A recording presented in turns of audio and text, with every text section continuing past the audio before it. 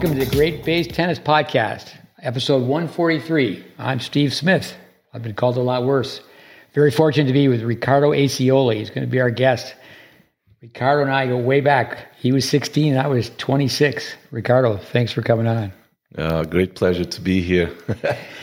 Let me just read your bio quickly and we get in this because we go way back to the beginning where we ask you what type of baby food you liked. It seems like yesterday was 42 years ago where I met you. Considered to have one of the most complete and successful careers in Brazilian tennis. World-class player, held top 50 ranking, competed against McEnroe, Sampras, Agassi, Becker, Wielander. Those are all number one players. Coached world-class players, Marcel Rios won, Gabriel Sabatini, Guga, Gustavo Kuerten, Fernando Meligini. Yeah. Juniors and doubles players, Grand Slam champions, was an ATP officer, ATP tournament executive, owned his own academy, where he developed juniors into pros, TV commentator, represented his country in Davis Cup and in the Olympics as a player and as a coach. This is amazing. In Davis Cup, one of many successes. It's fun to ask you all these things. Led his team to victory over Spain in Spain when Spain had 4 top teners. Carried the Olympic torch for Brazil. He's currently working down the street, Boca Raton. We're speaking to you from Boynton Beach, Boca Raton, Florida, the Director of Strategic Development for the Evert Academy. 1964. Let's go back to the very beginning. Yeah. I was just teasing about the baby food. I was teasing too. I asked Ricardo before we started if we want to do this in English, Portuguese, or Spanish. He told me I could pick. He saw a guitar downstairs. He told us he plays a guitar. So I said we could go get it. He said no thanks. But anyway, tell us about the suburb, the village nearby Rio de Janeiro. Set the scene. What was it like? Your birthplace, your beginning days in tennis. You know, your parents played. Born into a tennis family. Yeah, this is something that I kind of joke about because my mom told me that she played with me on her womb until she was 7 months pregnant. So I said, yeah, well, I could hear the balls already, going back and forth. So, my parents played, she played, my brother played. My mom is 90 at the moment, and she still plays tennis up today. So a lot of tennis history in the family. My dad has passed away, but he played until he was 83. So a lot of years. My brother also played. He didn't play on the tour, but he played very good juniors. Older brother, yeah. How many years older? 7 years older. Oh, so you listened to him? Yeah. Yeah, he was actually the reason why I came to the U.S. He came before me. So, and then I got into competitive tennis in Brazil. And little by little, just basic. I also played other sports. I played basketball when I was young. I swam, also competitively. So I was doing well in all sports. But tennis at one point said, okay. Did you play football? I mean, that's the land of Pele. Yeah, no, everybody plays football in Brazil. Yeah. At a young age. Nowadays, a little bit different. But at my time, if you didn't play football, when we call football, soccer, but you were like an outcast or something like that because everybody was out in the street. So you had to play some football. And it's like a religion back home. So your mother understood the Wayne Bryan program that you have to start in the embryonic stage. That is true. With tell me about Maria Bueno. I would think your mother or your father must have really loved Maria Bueno. Yes, she was an icon in Brazil. But sadly, we heard little about her because I don't know. I mean, I got to know Maria Esther, and that's what we call her, Maria Esther Bueno, obviously. More when I got on into the international scene of tennis. And then the first time I stepped into Wimbledon, I saw how big she was. It was unbelievable. I didn't know how big she was when I was in Brazil. I knew she was obviously a huge champion and won everything, but then the first time I walked into Wimbledon and I was meeting with her and I saw what was happening around, I said, Jesus, she's like a legend. Yeah. And then I understood how big she was.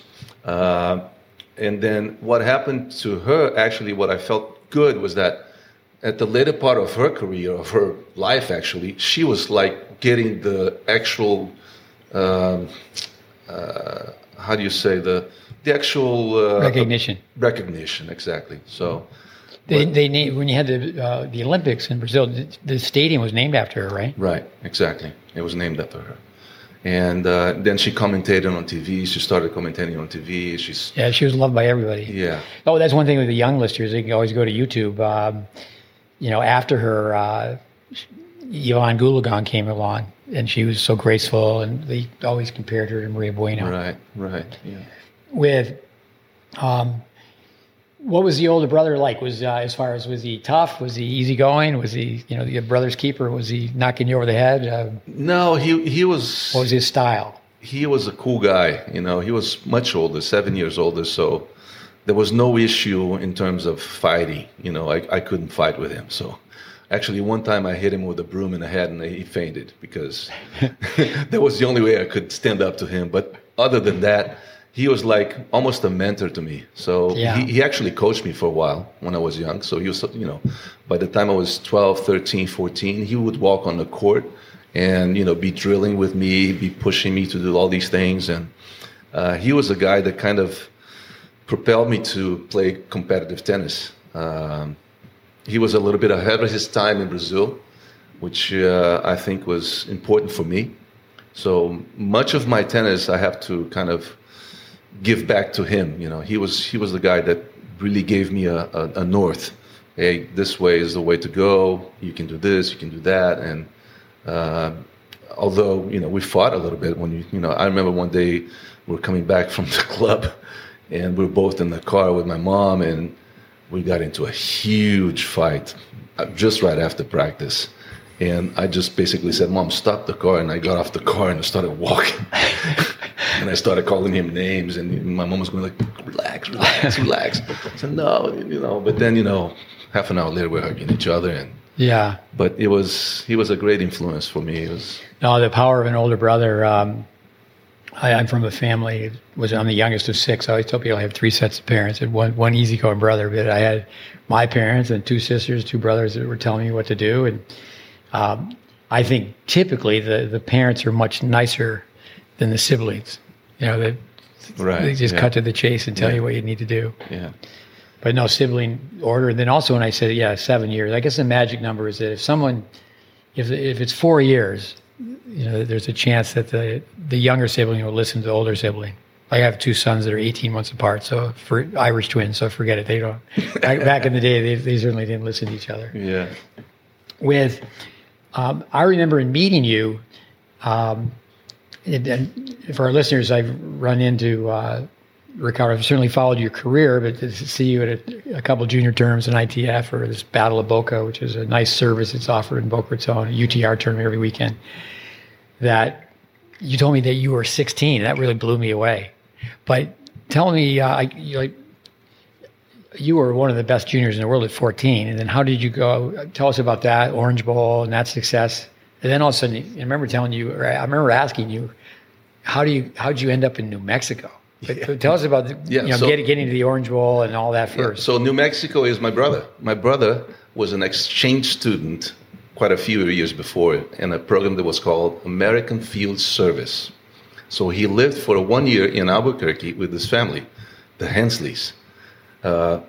And that's the reason I came to the U.S. later on, because at the time when I was 15 in Brazil, I was way ahead of school. So by the time I was starting my 15 to 16 year, I was going to have my senior year in high school. So it was going to be impossible for me to play tennis like I was doing and, study. So let me go back just a couple of years. Orange Bowl. Yeah. So I get Orange Bowl 14s, and I get to the finals. Funny enough, who did I play in the finals? The guy that I played every day back home. Can you believe it? What's his name? Carlos Chabalgoiti. Carlos was a legend in terms of young junior tennis. He won the 12s, the 14s, and the 16s in the Orange Bowl. Wow. And we were from the same town.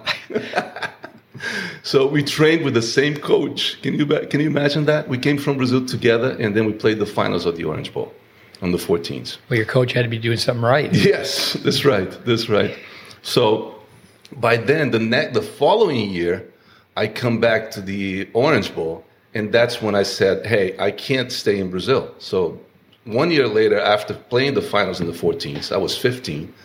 Next December, I come over, and I already had planned a little bit, hey, if I stay here in Brazil, I'm going to probably either have to choose tennis or studies. And I didn't want to stop studying. It was a choice of myself. I saw some of my friends were starting to go that path. We were very good. I'm talking about the best Brazilian kids. They were very good. And everybody was taking, we're going to quit. And I said, gee, I don't want to do that. So I said, what's the option? And my brother said, hey, go to the U.S. You can, go to the U.S. You can play tennis there, and you can study, and then you find your way. And that's where I went to Albuquerque with the same family he lived with, because they had gone to Brazil, and they had met my parents, so we got to be friends. Funny enough, we keep in touch up until today. I consider them my brothers, my American brothers. They live here. Two of them live in Florida. One lives in North Carolina. And our American mother, 94 years old. She's still alive. Wow, that's great. And she was playing tennis too. She played tennis too. So wow. So let's go back, and I want to talk about when I met you, and that obviously answers a lot of those questions for me. It's a good review, but. Daniel Coyle's book, The Talent Code. There's small pockets of places where, whether someone's learning the violin or dance.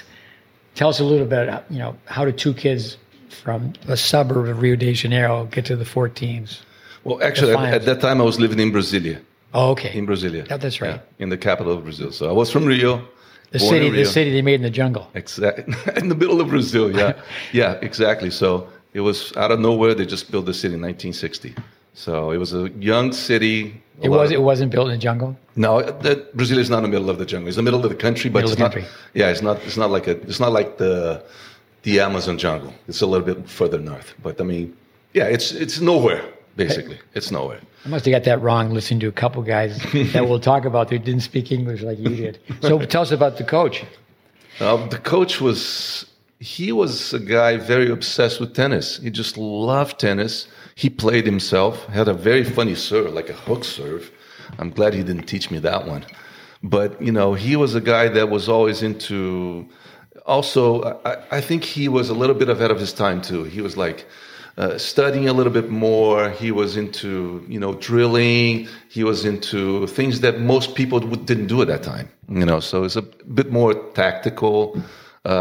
He actually tried to impose a way of playing to me, and my brother was fighting with him all the time. Don't put him on the baseline all the time. He likes to go to the net, so he was always, let him be. He wanted me to be more solid, and I never liked that, to be staying all the. My friend Carlos was always solid, the most solid kid I've ever seen in my life. But I wanted to go to the net and be more diverse. And he had that idea, and my brother was the one that said, no, let him be like he likes it, So I think that influence of my brother was really good in that time. So that coach was a guy that guided us, and he was, interesting enough, you know what he did before we came to the Orange Bowl? We came to Harry Hopman's academy. So 2 weeks before the Orange Bowl, we went to train over there for 2 weeks. And then I was in heaven because I saw all of these guys, everyone practicing. I got to hit like a few of the pros, and I'm going like, Jesus, this is heaven for me. Wow. And Mr. Hopman walked on court with me, with those shoes that were like all they slashed, and you like drill you had to go for every ball. I mean, that, Bardmore, I think it was called Bardmore. Right, Bardmore. First, he was at Treasure Island. He was in New York first. It was Treasure Island and then Bardmore, yeah. So, and then that for me is like heaven, So tennis has started gaining on my veins. I mean, with hearing that, I can remember the first time I saw Mr. Hopman feed balls. And the shoes that you're referring to is that anybody who's taught tennis and they never leave the court, they generally have problems with their feet. But he would cut off like the tops of the shoes because it's problems with his feet, his toes. But I remember it was a group from the Netherlands, and he was feeding balls, and he was going, lovely dear. That's it, lovely dear. And he was feeding the ball on the top of the baseline, and these girls were touching the net, goldie drill, and they weren't even making contact. The feeds were so tough. but they just kept sprinting and sprinting because they had so much respect for him. Yes. And I was always, when I was there, I was always watching. He was always on the golf cart. Yeah. So I see, hey, he's coming around our court. Get ready. So then, Albuquerque happens, and then I was in the U.S. How long were you in Albuquerque? 6 months. I just did my last semester of high school. Did you speak English before you came to the States? 0. Really? Yeah. So. Well, let me set the stage for our listeners. So the boys from Brazil, this is how it really works. It's not that sophisticated in college tennis. So the college coach gets one really good player from a certain country. So in this case, Brazil. And then they call the player into the office, say, hey, you got any friends back home? And I got some friends back home who I could do this. And then the coach wants him to say, are they any good? And then if the kid goes, yeah, they're a little better than me. And say if that one, whether it's Sweden or Germany, and there has been many cases. I remember, I think it was Auburn one time that had 6 players from South Africa, or Minnesota had 6 players from Sweden. Yep. And then if, say the kid's 3 in the lineup and he goes, yeah, my friend, he goes, you're younger than me, who wins? Well, he beats me most of the time. They're like, I want that kid. So it's not that sophisticated. But the boys from Brazil, I was just curious. And I spent, for our listeners, spent a lot of time in the same room as Ricardo, because you were always stringing rackets. Right. Tell us about that. Red head, right? Yeah, head professional. Gut strings. Gut. Exactly. And I broke so many, strings. Every day. Yeah, exactly. And I was stringing all the time. That's why when you said that to me, I said, geez, I remember that perfectly. I was always stringing. I got to be so good that I was stringing rackets like, I don't know. Maybe, every day. Yeah, every day. So, I mean, basically, and stringing gut is delicate. Right. Because, if you mess up a little bit, then it just ruins it. So you had to get, to know how to do it. I mean, it was artwork to be stringing that. And I'll tell you a side story about it. So I come in, you're 16, and why I was shocked, because this probably comes from your background with your coach, your brother, your parents. You were the alpha dog. You were in charge, and you were the leader, and then you were 16. So I came in and was given the privilege of revising this general recreation curriculum. So the tennis coach actually, he worked for me. He taught one class. And it was like, I remember one time, he went to talk to the dean, and the dean said, he was very happy with me because he really respected Braden and his daughter, Judy. I helped her, and she became an All-American. But what happened is we started this community program, and then his brother was in the area as a club pro, and then we had this dollar clinic. It just created some politics where, so I remember he went to meet with my advisor, my boss, Dean Richard Minner. And that's where I had the line where I was told I was rocking the boat. I go, no, the boat's underwater. So the one thing is that the college needed to switch some things around, is that stringing, my budget and the team budget was just under tennis. And, the players wanted gut. They were buying gut. And I was in a position where I wanted to make phone calls and get people to come to the program and then get people jobs. But we eventually had it set up where there was 2 different budgets. But I was, intellectual curiosity, or myself being a dumb jock, because I remember just saying, why do you speak English so well? And that's where I remember, right. You went to high school in New Mexico. Right. But that's not something that someone who's not going to, you're ranked 1 or 2, 3 in the world in junior tennis, and then that's just that move would not happen today. No, exactly. I think about it and said that wouldn't have happened today at all. It was like there was no information at that time. It was just basically, my parents, the experience of my brother. Let's go that way, and that was it. And then great advice, really, in so many ways. Yeah, and then once I reached U.S., then I started, understanding more a little bit. But even so, it was. I was thinking that, imagine that happened, on days like today. I mean, it definitely would be. I would have gone to Albuquerque. Yeah. But on a personal level, it was an important part of my life that I treasure up until today. So some people there with me and up until today. So it was unreal. It was unreal. The Boys from Brazil. There was a movie. Yeah, that's right. That's so it was yourself, Renato Figueiredo. Right. It was Ricardo Henny. Yes. and Cesar Victor. Yes. That was it from Brazil, right? Yes, exactly. And back in the day, the masses used to be in Latin, and Caesar's middle name was Holy Ghost, Espiritu de Santos. Exactly. That's right.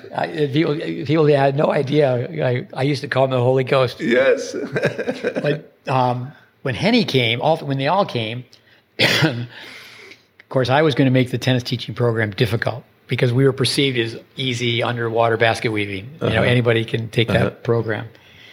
But I can remember Henny, he basically could just say one word, computers. And the coach was trying to steer him into being in my program. But I remember the coach being upset with me as I took, I didn't put him in the classes I was in charge of. And he went down the road for computer science. But yes. Renato and Cesar, they ended up being the program. So I spent a lot of time with Renato and then Cesar. But then Ricardo stayed in the summer. And he went to the university. It was in the same town. There was Tyler Junior College and Tyler, Texas. Yes. University of Texas at Tyler. Yeah, it was NAIA school. So he was around, and he helped him with tennis teaching. He worked with me. I worked in our summer camp. He was our movie star. Yeah. But no, I remember the coach. He had a resurfacing company. So I had nothing to do with your tennis except for I remember running practice. Like the matches were over the middle of November, but that's where you were the leader. Yeah. You were saying about the resurfacing. I did some resurfacing. Hardest job in tennis. I did that a few times, and I remember that he told me, "Oh, you have to do this and that, this and that." And one weekend, I went to resurface a court. I don't know if I was with one of the guys that was together with me. And there was something for us to do in that day, something to go to a lake or something. And I didn't wait for the proper time to do like the second and the third coating. I just started doing one after the other. And then a few days later, he said, "What did you do? This is not right." I'm going, "Coach, I did everything. I'm sorry." He used to lend me the truck that, it was all painted up, it was somebody. I remember that for sure. Yeah. At the time, the coach... at Tyler Junior College, people have to understand that junior college tennis was stout. It was strong. It was strong, yeah. There used to be 32 teams in Florida. Now, for a long time, there was 0. Now they're back up to 2, men's teams. Oh. And the coach, Fred Niffen, the late Fred Niffen, at first he was going to wave the American flag. And he had all Americans. He wasn't going to use foreigners. And then all of a sudden, okay, I want to win. So he went with foreign players. When you were there...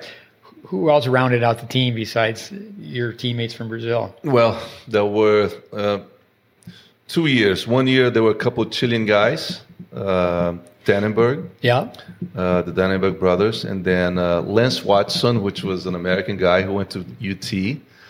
Doug Watson, also Doug Hall. Yeah, Doug Hall also went to UT, I think, and Scott Nichols. Those were the guys. Well, let me just go through that. First of all, I'm grading papers. I got a little bit smarter as I went along, as that we started putting a lot of the testing on video because it took so long to grade papers. We went from having a handful of students to well over 100. And I'm grading papers, and I'm watching basketball, ESPN. It was Texas.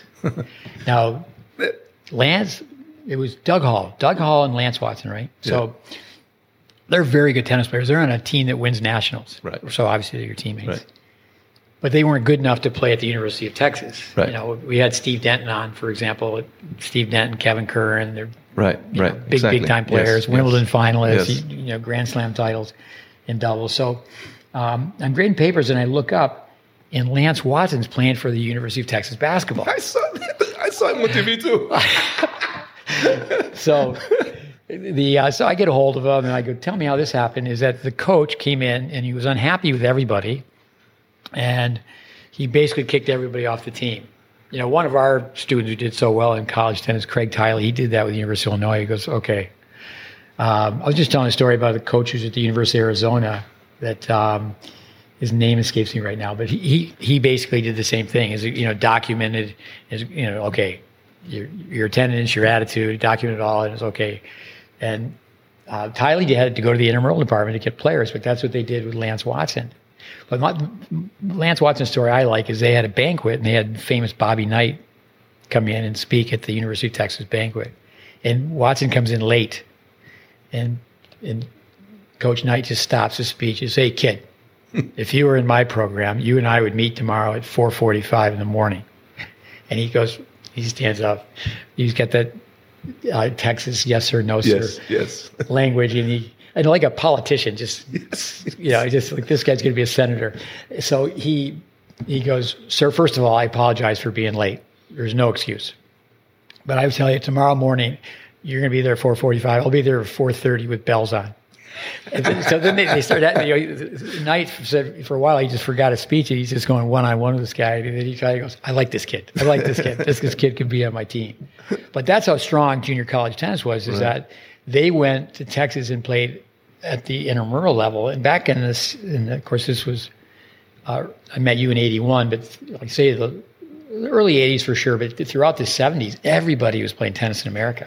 Yeah. Some baseball player who could really throw the ball. They say, this guy's got a great serve, and anybody and everybody was playing. But and then the other team was Renato and Ricardo and Cesar, and then we had Bob Wiley and Mark Wilder.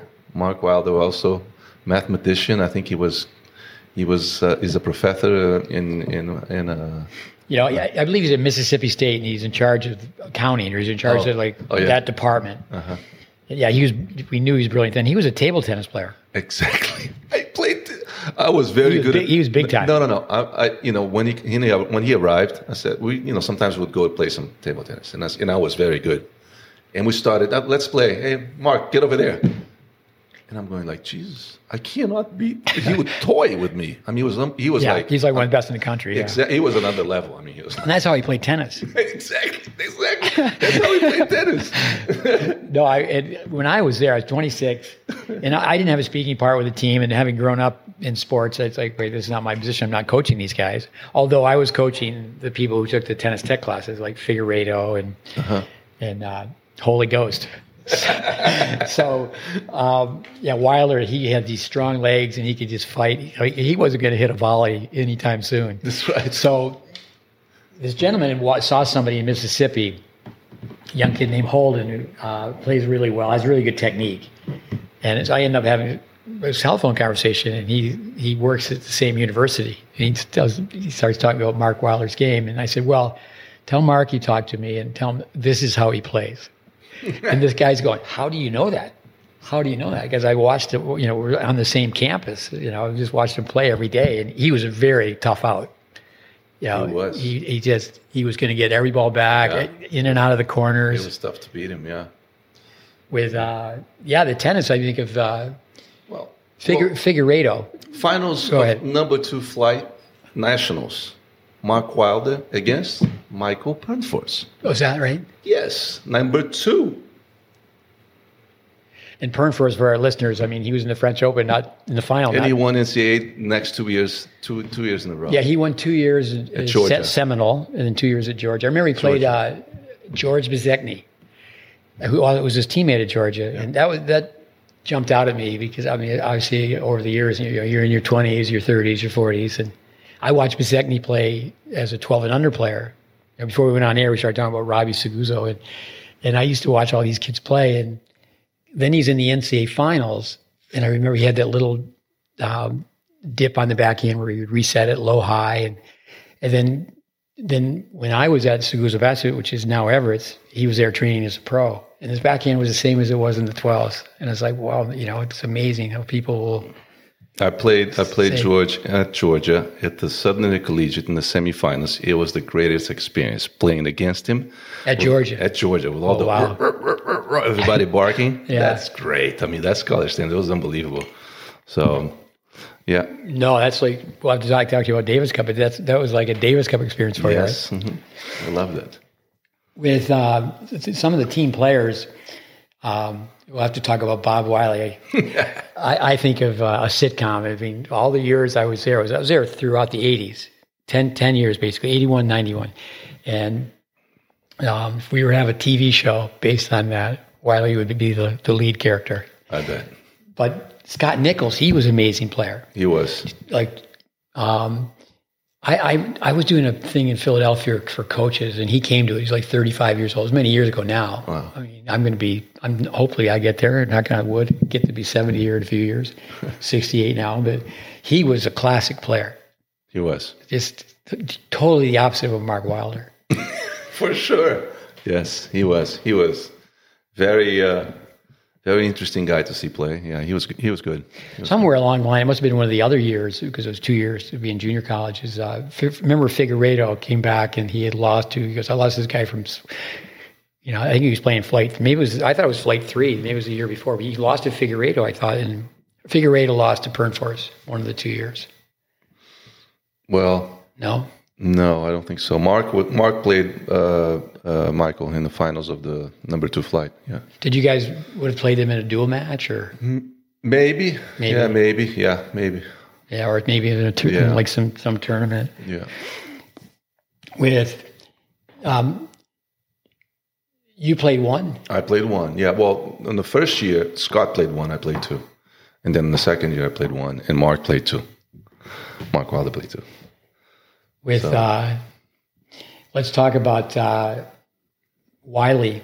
These guys had a house. You and I were talking about that. Our listeners get a vision on this. They called it the tennis house, but in the front of the house was a tree, and all these tennis players. First there was 4, maybe then there was 8. I used to have a little pickup truck, and lab would start at 8:00, and the program wasn't like that years later. But it was like, okay, I would organize a drill, and I would go get those guys and pull them out of bed, and it was like 2 miles away from the tennis courts. But every time that somebody would wear out a pair of shoes, they would tie it in the tree. Yes. And especially in the wintertime, it looks so cool. There's just all these shoes. It was interesting. The neighbors never said anything. And yes, it was unbelievable. That house was like the hangout place for everyone. And I guess it continued for so many years. With, I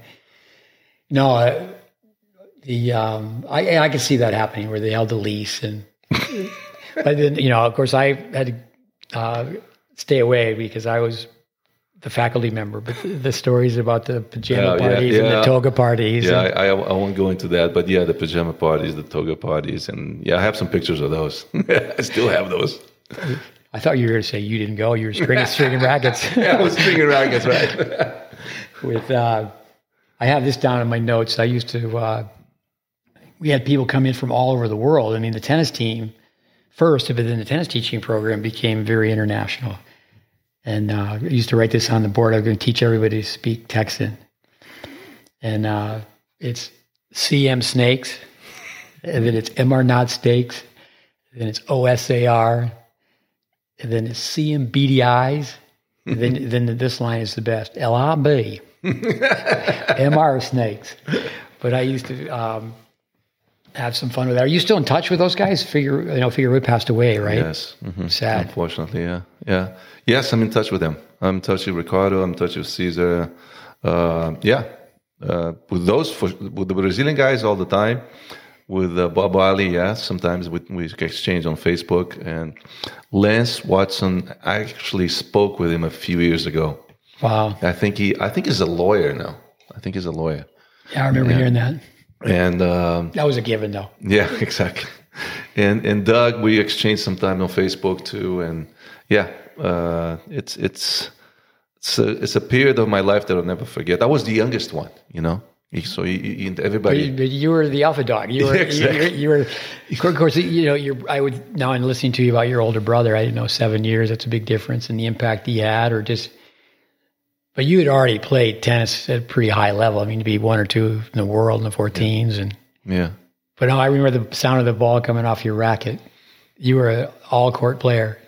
Yeah, I went to play one of on that summer that I was here. I went to play the U.S. hard courts, the juniors. They allowed me to play that. And who did I draw in the first match, in the first round? Jonathan Cantor, number 1 seed, the number 1 U.S. player. And he beat me 7-5 in the third, or 6-4 and 7-5 in the third. So, I mean, I remember those. And then I said, well, this is the best American guy. And, I'm right there with him. So, and then years later on, I met, him we met together again on the tour. But there was no communication at that time. Had I known my level right then, maybe I would have gone to a different place. I don't know how it goes, but it was fate for me to go to. Well, the reason I went to Texas also is that my family, Francis and Douglas Hensley, the ones I live with in New Mexico, they were from Texas, and they went to UT. So they had some relationship with people around the area, and they felt that TJC was like the best junior college in the U.S. Yeah. And, since I was such a young kid, they felt I had an offer to go to University of New Mexico to stay in Albuquerque, but I didn't want to stay there.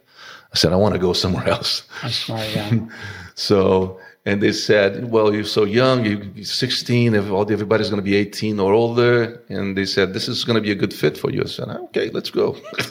So it was a great fit for me. So with that, you lost some time where you get sick, right? Before you went to South Carolina? Yes, I got hepatitis. Summertime, I go back to Brazil. I start playing ATP. I get my first ATP points at 17. And the last tournament I'm playing, I qualified in the Challenger. I'm playing in Argentina the next round. And it's in Brasilia. Look, my hometown that, that I was living. I wake up in the morning, I go to pee. And it's like Coca-Cola. It's black. I go, Jesus, there's something wrong. So I go to my parents and say, hey, I'm peeing and the color is not, yellow. It's like Coca-Cola. And I go, oh, you're sick. You have probably hepatitis. And I'm going like, really? But I'm going to play this match. And they go, oh, no. So I went on and played anyway. I almost won, lost 6-4 in the third. And then they took me to the doctor right straight away, and the doctor said, go to bed. And I was like off for 6 months. I couldn't do anything. So I was like completely, that took me off for a while. And so then during that time, you're back home, and then you did come back to the States to go to South Carolina. Yes. And then I went to South Carolina. And then in South Carolina, I had another setback. Also, South Carolina was great because, it was a jump from, TJC and then playing at Division I. We were top 20, so there were like 15 in the country. It was a very good team, good conference to play. My first semester, I did really, really well, which was the fall. Like I said, this tournament, the Southern Intercollegiate, which is the biggest tournament in the fall in the South. I was in the finals. I beat Bezekny in the semis. And beat a lot of other guys. A lot of guys that were on tour with me were playing that tournament. It was unbelievable. And then we go to, that semester ends, I go play in Milwaukee, which was like the national indoors. The first big tournament that was in the year I was in the semis playing Roberto Saad. Yeah. And I tore a ligament in my knee. I slipped on the court, fell down. And that took me off the court for 10 months. Oh, wow. Yeah. So I didn't play tennis for 10 months. And look, funny enough, I told coach, said, hey, coach, things go well. At the end of the semester, I'm going to go pro. And then that went away. And then obviously I finished school. And then I went to play pro after it, but in a different... Did you have a medical red shirt during that time? Yes. Mm-hmm. So, and then what happened, in a sense, was good for me because... I did a double major. I changed my major a little bit, kind of grew a little bit more in terms of a lot of things that I wanted to do in terms of my life. And by the time when I finished school, when I graduated South Carolina, I wasn't really certain to play on the tour. I already had a job to be here in the U.S. working, and I felt like, but I said, hey, I want to go to Europe. I want to be there for at least 2 or 3 months. I want to travel. I've never been to Europe before. I'm going to play some money tournaments so I can stay there and this and that. I already had ATP points because I always played during the summer. Yeah.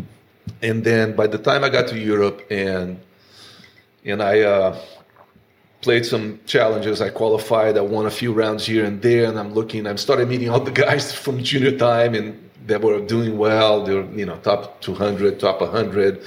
And I'm going like, Jesus, I can play with these guys. And then I said, hey, give me 6 months. I'll come back in December. And then I never came back. I said, hey, that's it. And then very soon I was in the top 100 in doubles. And then I was getting close to being in the Brazilian Davis Cup team. And then all of a sudden things just started going. South Carolina, Ron Smar, class act. Gentlemen, tell us a little bit about working on or playing for him. We keep in touch up until today. Unbelievable. Great guy. He was the one that recruited me. He was always positive, that was something that he always gave it to me, and that I felt that there was no bad feelings with him. Always, every time something happened, he was always there. He was key to me in terms when I got injured. He took care of me like, his own son, and all the support from the school. And like I said,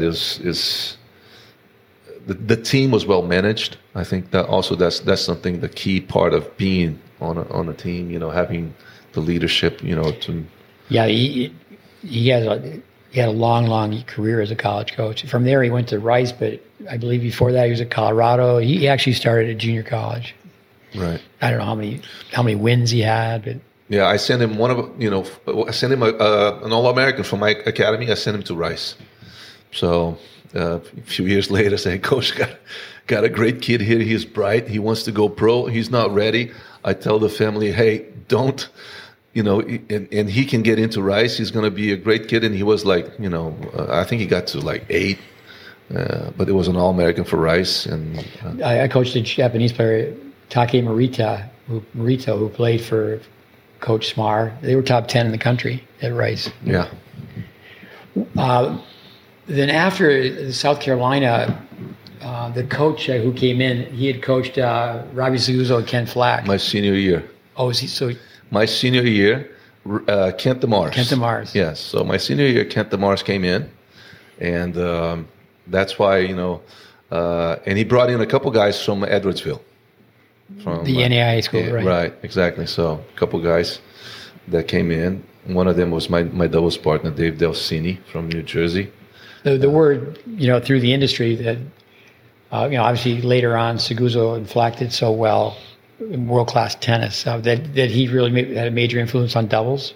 Yes. Yeah, he had a different approach, and I liked it. I was just with him, I think it was 1 year. It was a senior, I thought maybe a semester, but it was the whole full senior year.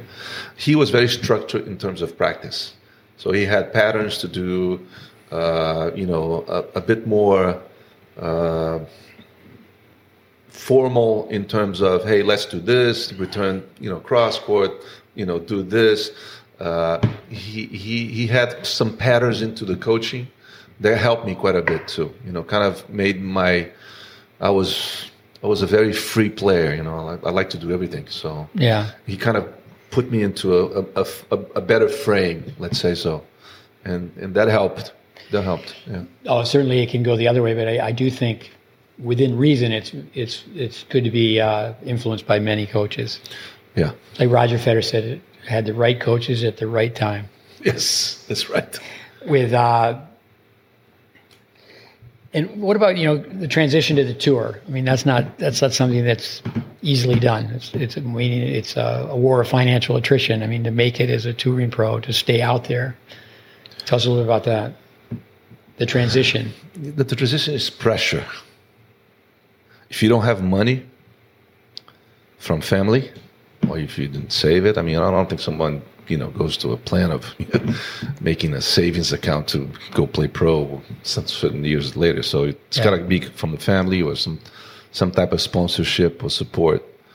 It's pressure all the time. So during my time, there was no sponsorship. There was no. Although I did have a little bit of help from Brazil once I got to be known a little bit. Back, from disappearing from juniors and then appearing again, because you come to the U.S. I disappeared basically. Yeah. So, but my parents were able to help me a little bit, and fortunately, I was able to win from the bat. Just winning, and by my wins, I was able to keep on playing, and what helped me was that I had very good success in doubles. Very quickly, in the first year, I was already in the top 100. So by then, the doubles was keeping me afloat all the time. I was starting to play in the major events. You know, I could play into the Grand Slams, and all of a sudden, it's a different world that, you know, having to stay on playing. I remember the first summer that I played, I even got a clipping from a friend a couple of days ago from a tournament in Midlothian and Virginia, which is right by Richmond. And I played Johnny Levine in the finals. And it was a satellite at that time, so it wasn't futures. You know, you had to play. Right. You had to play 5 weeks to get the points on the ATP. So everybody, you know, played those 5 tournaments, else you couldn't do it. So well, it was 4, and then the last one was called the Masters. The Masters, right? Exactly. So you remember that this tournament was the first week I played in Augusta. I lost to Gary Muller, lefty from South Africa, who was very good. So these tournaments were so tough. The second week I beat Peter Duhan, who had beaten Becker. 87, I think, in Wimbledon. In Wimbledon, exactly. So, and I get to the finals against Johnny Levine. So I lose to Johnny Levine in the finals. Okay, Johnny Levine was from Arizona. So next week we go to Winston-Salem, go to the finals against who? Johnny Levine again. So I lose to Johnny Levine again. Jesus. So last fourth week, Midlothian, Johnny Levine again in the finals. I finally beat him. So then we go into the Masters, which was in Philadelphia, and then basically he had first place, I had second place. We couldn't change it, so it didn't matter. I got to the semis, and he like in the second round he tanked because it didn't make much sense. But then, you know, you start making a little bit of money, then my ranking just went up, and then all of a sudden you start playing more here and there. That summer I finished, I go to US Open, I qualified, and I played who in the first round? Cássio Mota, a Brazilian guy, can you believe it? Very funny. So we played on what we call the hamburger court. I don't know if you remember how it used to be the US Open, you know, that big stadium. And beneath the major court, the grandstand? No, the other side of the grandstand. The grandstand was on the left, and then the major court was like, I don't know if it was Louis Armstrong, I guess was the name. It wasn't Ash. Yeah. It wasn't Arthur Ashe. It was Louis Armstrong. So I used to call it the hamburger court because there was like the hamburger stand right there. Yeah. And there were like a couple of courts in the back right there. And all the smoke from the hamburgers were there. And we played that court. And geez, we played 5 sets and I lost 6-3 in the 5th, something like that. I was really bummed because had I won, I would have played Becker the next day or 2 days later on center court. So it would have been, you know, a great experience. I love that. I love playing on center court and all. Yeah. But anyway, so that was my, you know, first year and a half on tour. And then from then on, things, you know, I was already making Davis Cup team. I was top 100 in doubles. And then once you start making a little bit, you know, in Brazil, making Davis Cup, you start making a little bit more money because you get a little bit of sponsorship here and there. And that helps. So that transition for me was quick. Yeah. If it takes long, it's tough. Well, it's certainly the emphasis on doubles had to help you out from college. Yeah, exactly. I always played well doubles. So plus, you like to go forward, you're all court player. Yeah, exactly. This was my style. Were you a specialist as far as the deuce court, ad court? Or you could play either one. Didn't matter. I played mainly on ad court, but I could play both. It depends a little bit on my partner. Yeah. If I felt like my partner was better on the other side, I'll just make the change. I needed like maybe a match or two, but I could play on both. It's just a little bit of adjustment on returning. That's the only thing I had a little to do, but I could play both. How was your luck with injuries following that? You know, you had the problems earlier with hepatitis and with your knee. Yeah, I did have, when I had an injury, it was like major. I never had injuries, but when it happened, it was like, you know, you broke something.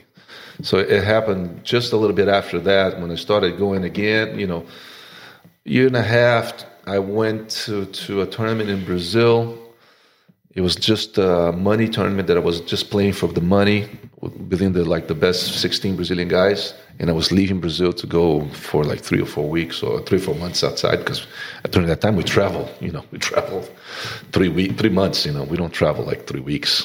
So we had to leave and just basically be away. And I was playing and I felt on the court and I tried to hold myself up and I dislocated my shoulder when I hit the ground. And that was, couldn't move my shoulder. I was on a what do you call a sling for like a month and a half without having to move. So you can imagine how tough it was to recover. The atrophy, the muscles. Yeah, so. And then you recover and then you go on and then, keep on going. And then, traveled all over the world, played all the majors. Yeah. What's your favorite city? I mean, tennis was a luxury to you. You got to see the world, right? Yes. Well, there are so many nice cities and so many good things to do all over. I like Paris a lot. Paris is, especially during, that time of the French, it's nice because of the climate, the You're talking about Paris, France, not Paris, Texas, right? That's right. I've been to both. I know. They actually had a very good junior college program. They did. They were good.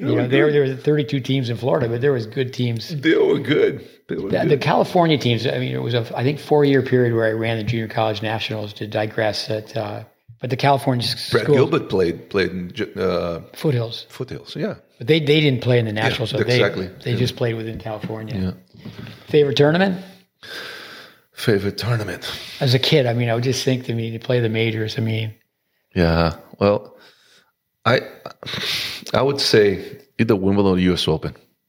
Yeah, those are the two favorites for me. Yeah, Wimbledon is so different. It's just different. Everything there, from the way you walk in, you go to the locker room, and the first time I walk in, the guy has said, you have your name, they put you over there, you have locker room 1, 2, and now there's like 4 locker rooms. Yeah. And you go back and forth and you see the same guys, and these guys are like old guys, that they take care of the locker room all the time. So that kind of atmosphere gets to you. It's like, Jesus, this is different, And, tea. You have a ticket. They give you meal tickets, and then tea for 5 o'clock. You can go have tea. That's so cool. Strawberry. So different. Well, I think about being on the Tyler Junior College courts. Now, years later, they have a brand new facility and so much nicer. But you just think you have to pinch yourself if you've been in one environment, Paris, Texas to Paris, France. You got to kind of pinch yourself, going, "This is great." Yeah, that's true. That's true. But you didn't have the off factor, though. You never had the off factor. You always had the inner belief system that you could be there. Oh, yeah, for sure. Yeah. I never felt intimidated anywhere I went. I mean, I just felt that I could have gone sooner. And just life kept holding me back somehow, Oh, I heard Lendl say this not too long ago.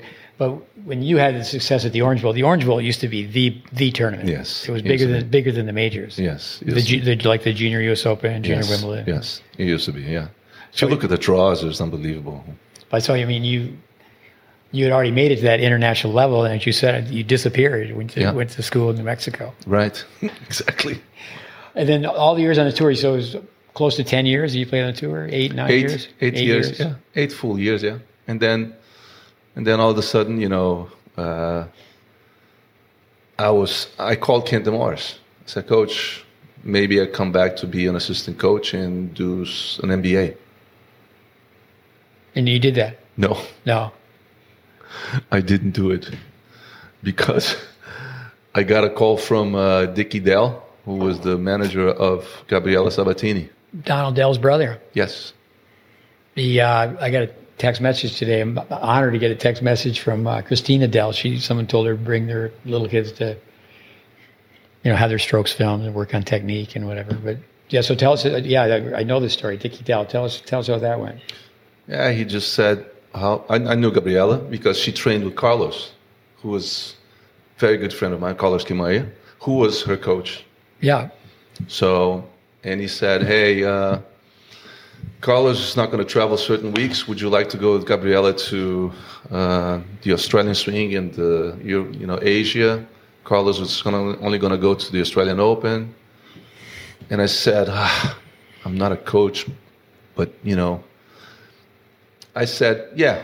Why do you think Dickie Dell pulled your name out of the hat? I have no idea. Maybe Carlos said something wrong. I have no idea. I know. I just think about you being on those Tyler Junior College courts. Is that just the look in your eye and the command from your voice? But listeners, he's talking about Gabriela Sabatini. I mean, she's an icon. Yeah. So from Argentina.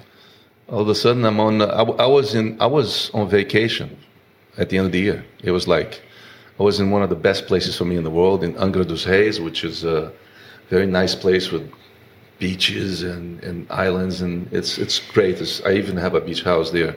It's near about 2 hours south of Rio, and then this came up, and I said, "Yeah, let's go." So I got on a plane, went down to Buenos Aires, then we flew down to Australia, and that's when my coaching career started. Wow. I have in my notes, Steven Spielberg said this about Penelope Cruz, the famous movie producer. Mm-hmm.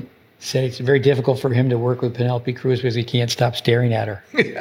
I mean, so Gabriela Sabatini is so beautiful. I mean, how did you not stare at her? How did you talk to her? Well, she's very down to earth. Yeah, she is. She was very shy. She was very down to earth, very nice, very polite, and we already knew each other. I practiced with her sometimes when she went to Brazil.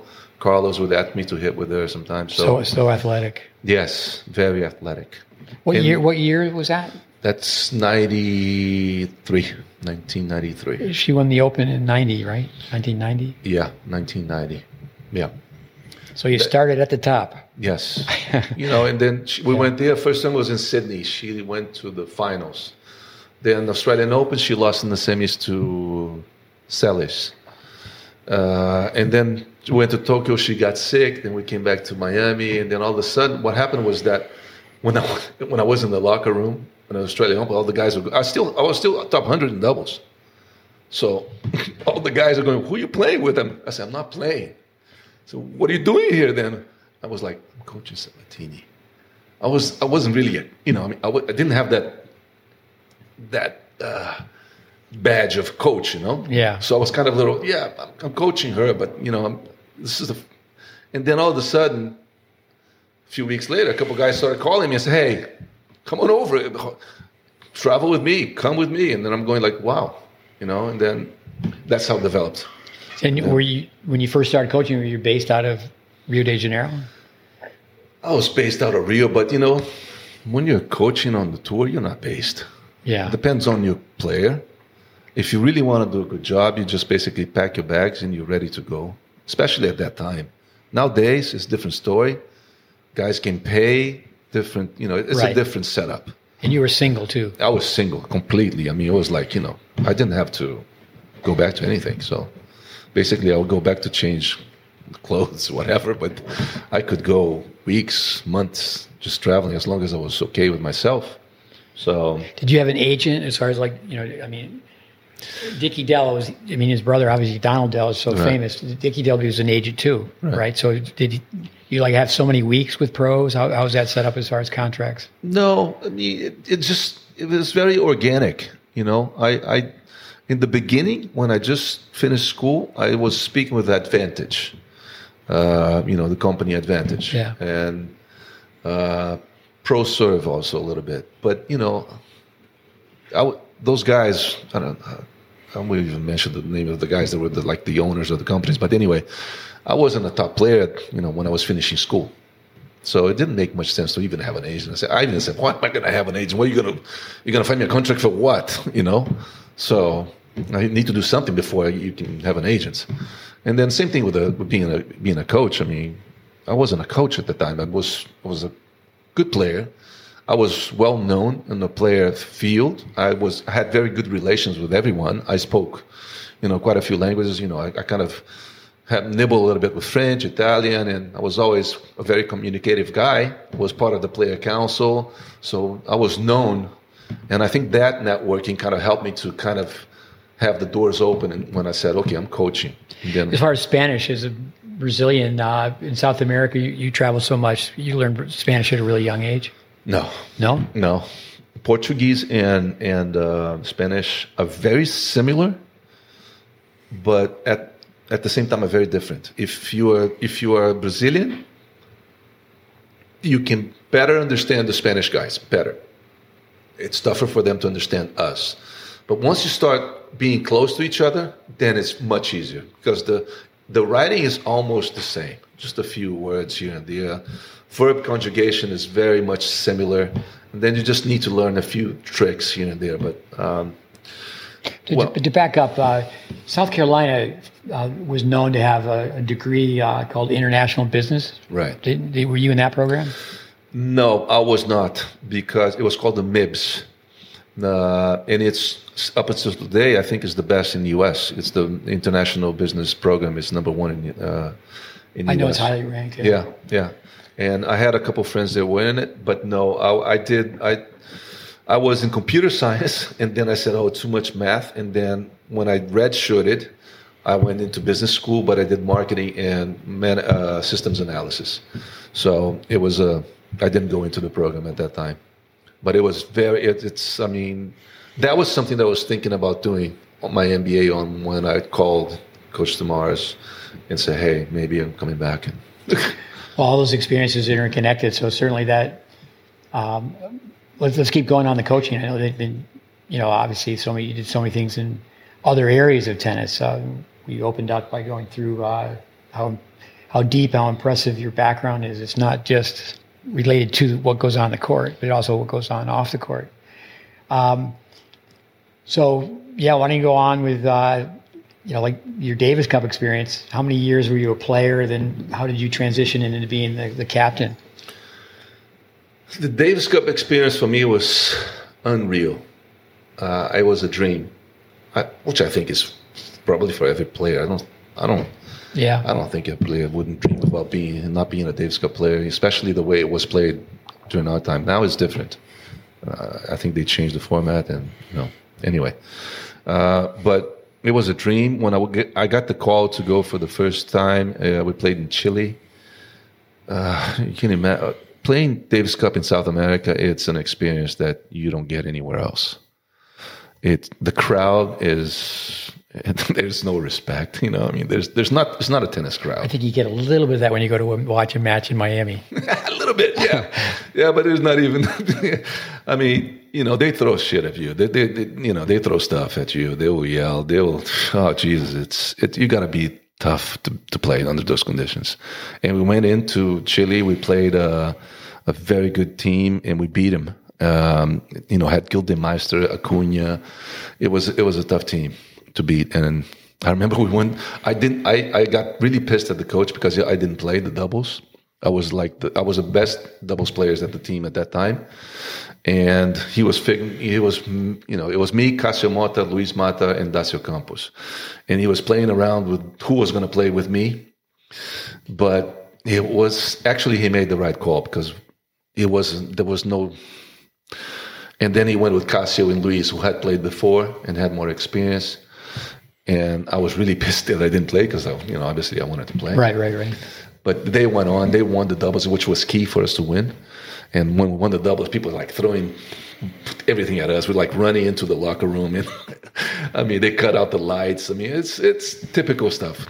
At that time, this doesn't happen. Now it doesn't happen like this. But anyway, at that time it was like this. So I had a meeting with the coach and I said, hey, if you're gonna call me for the team and you're gonna do this bullshit and not put me on the team and not make me practice on center court, don't call me again. And so the next tie, we're playing against Ecuador in Brazil. And Brazil had been away from the world group for 8 years. And we're playing Gomez, who was, 4 in the world. Yeah. And it was a very tough match. And then he called me up and he said, hey, you want to come? And I'm going well, how's it going to be? So anyway, and I ended up going. And anyway, it was, I ended up playing and then we won. And then, won in Brazil, so it was a great experience. And next year we're in world team, on the world group, played against Becker in Germany, playing on that fast carpet, which is Becker never lost a match on that surface. was. I experienced 1985. I was a guest with the Seguzo brothers. So that was 11,000 Germans in Hamburg screaming. It's tough to play. What do you think of today, where the Davis Cup, they've taken away the home and away?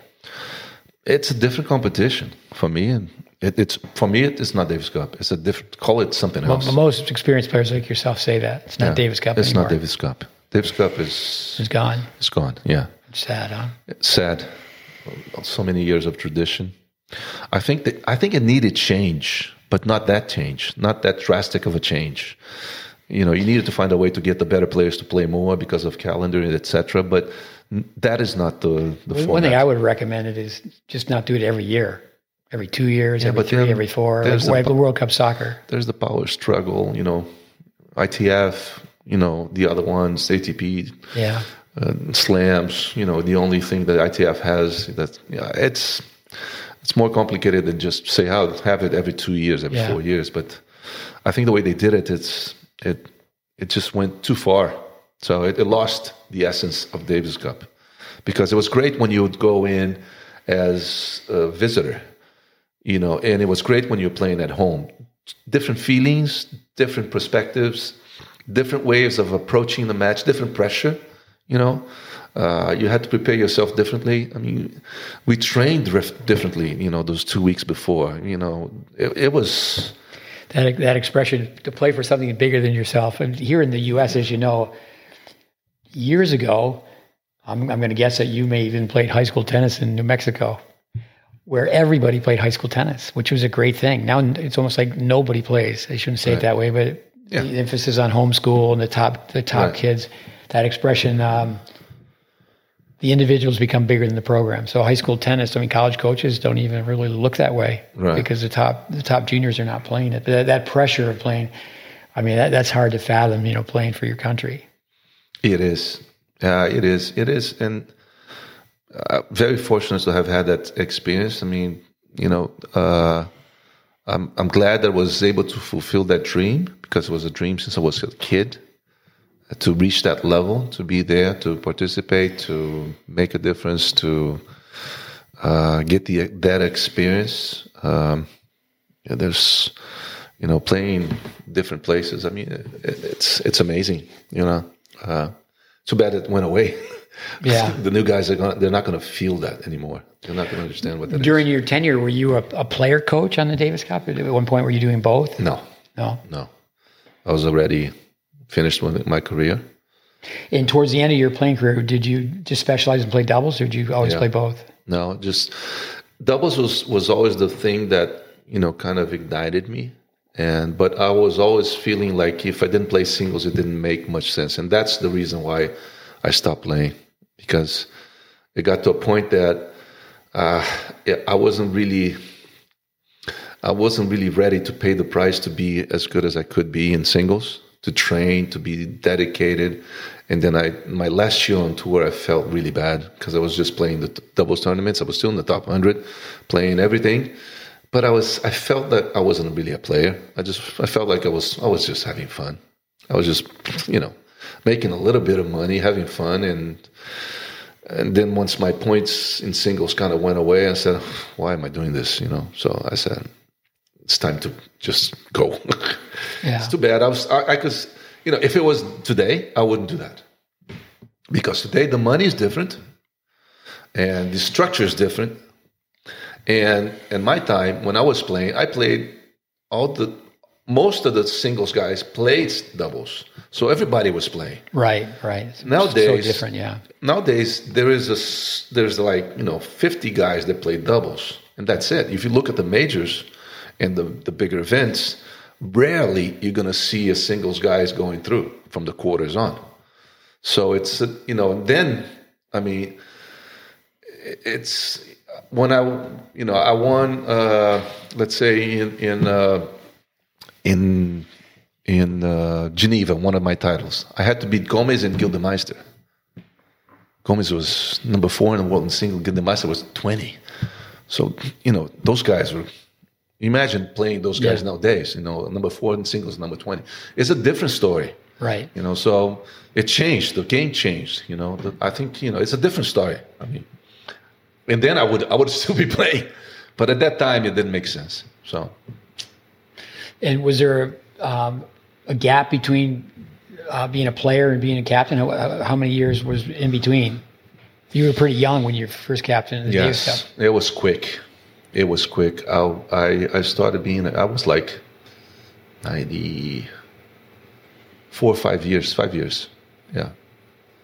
5 years. In 5 years, I was captain of the team. And the Brazilians, did they have enough money to fund you properly as a Davis Cup, captain, going around and spending time with the players? And well, that's the trick. I was still on tour as a coach, and that's why it still worked. Because no, the federation didn't have, it's not like in the U.S. You have, huge funds, and you can have a specific guy just to be the captain. And right. You can't survive. At that time, you couldn't survive being just a captain. I don't think even nowadays. So I coached. I was on tour. And that was one of the differences also for being the captain, because I knew everyone. I knew how to play everyone. I knew all the coaches. I knew all the players. I knew the routines of our players because we're traveling. I know the guy I coached was the number 2 Brazilian guy or number 1 Brazilian guy at the time. So, and then Guga comes up, and then we're very close. We're traveling the same tournaments. We're always very close to each other. So we knew how to execute. We knew how to play everyone. We knew the conditions, and then that made me a special person to be in there. I made a difference because of that. And that was the reason why the former captain was kind of placed out, because he couldn't be in that position. He couldn't be traveling. He didn't know what to do. So you were definitely an insider. Exactly. So it was... Guga, for our young listeners, go to YouTube. Yeah. He's the guy who won the French Open, drew a heart on the court and laid down. Yeah. I remember one time being in the U.S. Open, and Guga was being interviewed, and his personality, he told the journalist, "Hey, can I try to just keep this tennis ball going like a soccer ball on his foot during the entire interview?" and sure enough, he did. But tell us a story about his brother. I think, his younger brother, who's always, bedridden, and, I know he passed away years ago, but yes.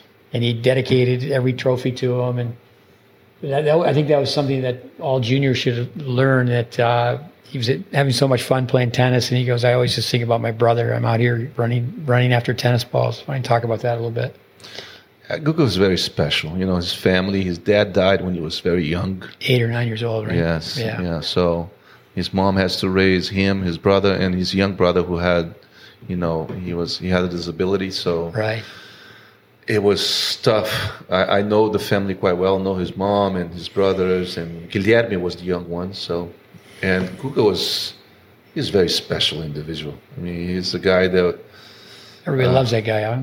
Yeah, it's tough not to love the guy. The guy is very humble, but has a very good perspective on things.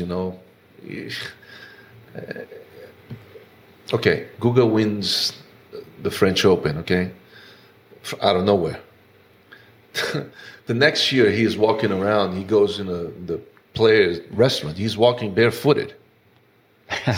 So, we had a session. He was training with my player, Fernando, and then we let's go eat lunch. And then he's walking into the players' lounge barefoot, and people are going like, "What the heck? What is he doing?" That's the way he is. He walks barefooted. So that's the type of guy he is. And then. Fierce competitor. Great mover. Very supple, very athletic. And he but with a very sense of down to earth life, but hard worker. Jesus, on our routines on Davis Cup, we trained quite hard on Davis Cup. We made a point when we played in Brazil. We made a point of playing on clay in the hottest condition as possible. Nobody could beat us because we would train very hard. 2 weeks before we were there, the whole team. I would bring juniors. I would bring 2 extra guys to practice with us, And the leaders were the number 1 and the number 2 guys. They would be on the court all the time. Guga sometimes I have to say, hey, stop, you've hit 35 lines. And no, a few more, let's go. And I'm going like, oh shit, let's go. So one week, one tie before we played was the Czech Republic or Slovakia. We played Slovakia. We had a very good team. Herbati and Kuchera. He played the finals against Sampras in Miami on a Sunday, and he flies in on overnight. And he arrives at the airport, and I say, hey, he calls me on my phone and I say, hey, yeah, coming over. I say, hey, go to the hotel, relax. I said, no, get the court ready, man. I'm going to practice. I go, no, man, relax. We're going to win this weekend. I got to get on the court. So the guy flies overnight after playing 5 sets with Sampras the night before. He goes on the court and stays there. I mean, it's like I've never seen that. I mean, it's the dedication, the way of doing things was absurd, and plus perfection, And he had a guy, Larry Passos was his coach from forever. Yeah, forever. Larry was like his second dad, and Larry was by his side all the time. Larry was also with me half of the time on Davis Cup, but it was a guy that always knew how to push him, and knew how to the right buttons to get him going, which it was kind of they were made for each other. Yes, Yeah, it's very moving. It's on YouTube. The Hall of Fame speech. Larry is there, and talk about humble. I think of Rod Laver. I think of Nadal. It's amazing how many champions are. Unlike, say, John McEnroe or Jimmy Connors. I don't know one guy that doesn't like Uga on the tour. Yeah, no, I don't know he's anybody. Revered. Yeah. I don't even guys that didn't play with him, they like him. I mean, and if you get to meet him, you understand why. Good personality. Yeah. So. Well, how about a different personality? You coach Rios. I mean, he was number 1 in the world. Tell us about his career. It was very short, but completely different personality. Completely different. Marcelo was, also, like I said, a perfectionist in terms of training, in terms of working hard, in terms of doing. I'd never had everybody say, oh, you had a hard time working with Marcelo. No, zero. Very professional. Marcelo was like, I would train him as hard as I wanted. I would do the routines as much as I wanted. I would say, let's do this, and he was up to do it.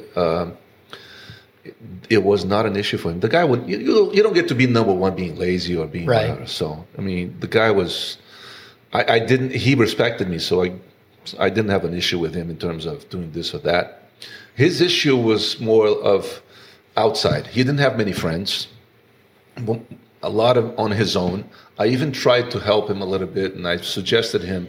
In Brazil, what I did with every one of my players, we always felt that first, I needed to have I also manage most of my players. I also manage their careers. So one of the things I didn't manage Marcelo anyway, but because he already was managed by ING. Yeah. But most of the players that I managed, I always felt that I had to make them have more value in the market where we were, especially in Brazil. Because, so if you're in Brazil, I knew how to handle quite well. So I always organized to have a press liaison or a press company behind my players to make sure that when they had a good result, it was well exposed. And also when we had to position themselves differently outside of tennis because of tennis. So we can get a better contract on, whatever, a bracket deal or clothing deal or outside. So in that sense, having a press liaison or someone to do like that works well because it doesn't allow you to be in such a difficult situation. It kind of eases the way. Guga and my other guy, Fernando, they always had it. I think we were the first guys that did it on tour because I don't remember anybody doing it before. And then now, Benito did, Djokovic and Benito Perez Barbadillo, who worked for the ATP. He was, Nadal's press. He did Djokovic and Nadal in the beginning. So, he was like more or less in that same type of idea years later.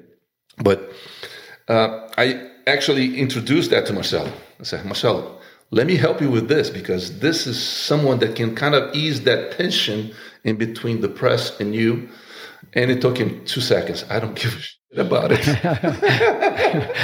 He says, I don't give a shit about it. Don't worry about it. So that's the way he was. I mean, he would walk on an interview and he would just say whatever he had on his mind. At the Australian Open one year, everybody was talking. The Williams were talking about, we can play with the man, this and that. And there was a lot of stuff going on, and none of the guys were stepping out. And I was going, Jesus, man, at one of these times, he's going to say something. So we're there playing, and he wins the first round, and nobody asks anything. He wins the second round. I'm just saying, the first guy that asks him the question is going to go. And then, he gets to the quarterfinals, and someone asked him the question, and he said, hey, come on, let's start the bullshit. Just call Karsten Brasch and let Karsten Brasch answer you guys the question. Stop talking about, they can beat, the man. And the story about the Karsten Brasch, the German guy who was top 200 years earlier when they started this thing way, way, way back then. And they played against, so I'll play the guy that's number 200. It was Karsten. Karsten is a German guy, lefty, who drinks and smokes all the time. He's very famous for smoking cigarettes on the court, drinking beer all the time. Very cool guy. And he played them like a set each, and he beat like 6-1, 6-1, both of them. So Marcelo just, that was the type of thing that he would do. He wouldn't be quiet whenever he had to say something. So, no, he wasn't difficult to work with. It's too bad that, he had a lot of injuries, a little bit here and there. Yeah, that was my next question, because his career was cut short. Yeah, just like Guga. Guga had, for me, I never saw a person with a pain. How do you say? When you can tolerate pain a lot. I never seen someone tolerate pain as much as he. He was the guy that could tolerate pain as much, and I think that's probably why he got his hip hurt, because he could play on the pain. I mean, I played injured for a while. Yeah, he would just play. He would just push, and he would be. I mean, that guy was unbelievable. He would play 5 sets one day. You played doubles the next day. He played 5 sets the other day on Davis Cup, and he would be like dead, and he'd just like get up, and you'd be the first guy. Like, I mean, some of the stories, if I tell you, is unbelievable. So he had the body where it looked like he could run all day. Yeah, unfortunately, in Guga's case, the body cut his career short. He would have done a lot more had he not been, with his hip. And Marcelo is the same thing. Marcelo had, one issue with his ankle, issue with his back. I mean, it's, but his way of controlling the ball, I will tell you. This is Rios. Rios, yeah. He had a ball impact that I've never seen before. It's unbelievable. It was very smart. I would tell him something, because when you're coaching these guys, on the top, you're not really telling. I mean, you're not coaching them how to play tennis. You have to be, you have to coach him how to approach the opponent. What is, little details, and they're very fast on seeing it. I think Joe Public doesn't really get that. And so. Murray starts to work with Lendl. It's not like he's going to start teaching him the ready position. Right, exactly. It's the final details. So you're going to tell the guy this, and the things I think I did well with Marcelo is that exactly that. I said, hey, Marcelo, this and that, and he goes, really? And he would adjust in 2 seconds.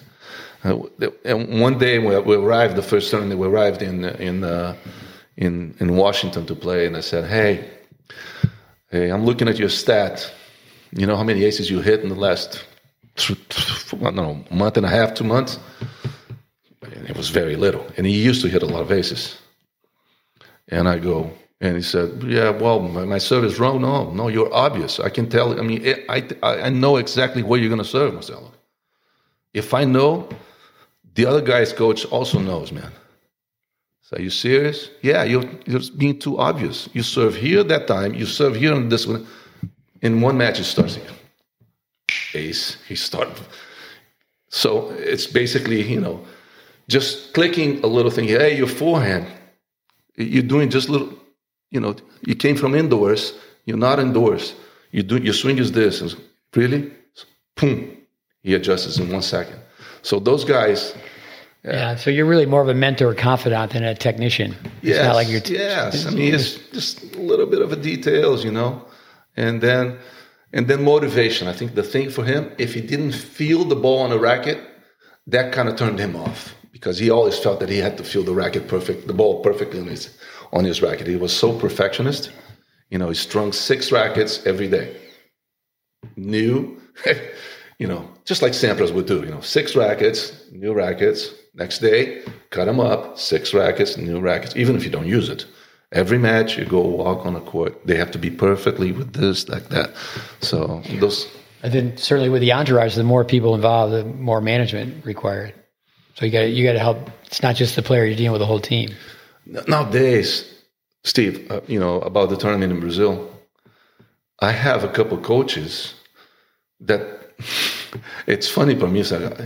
The managers are calling from Europe to sign up for practice court.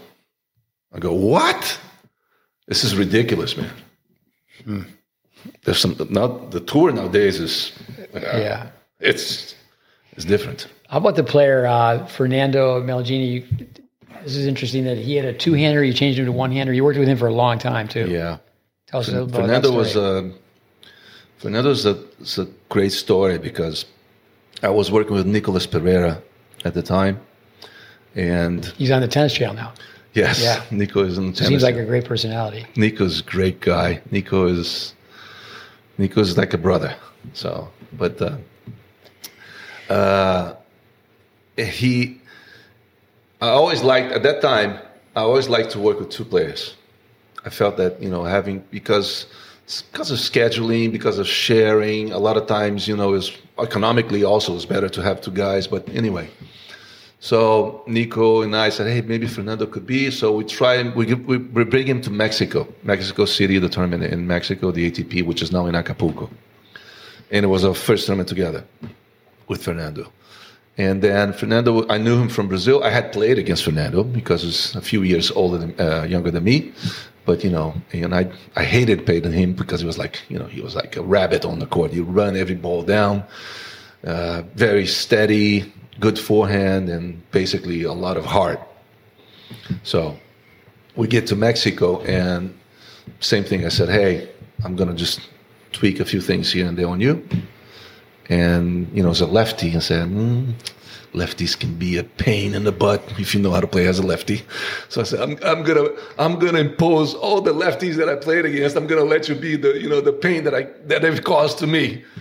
So, and then I started saying, hey, use this serve a little bit more. Do this more. Do this and that.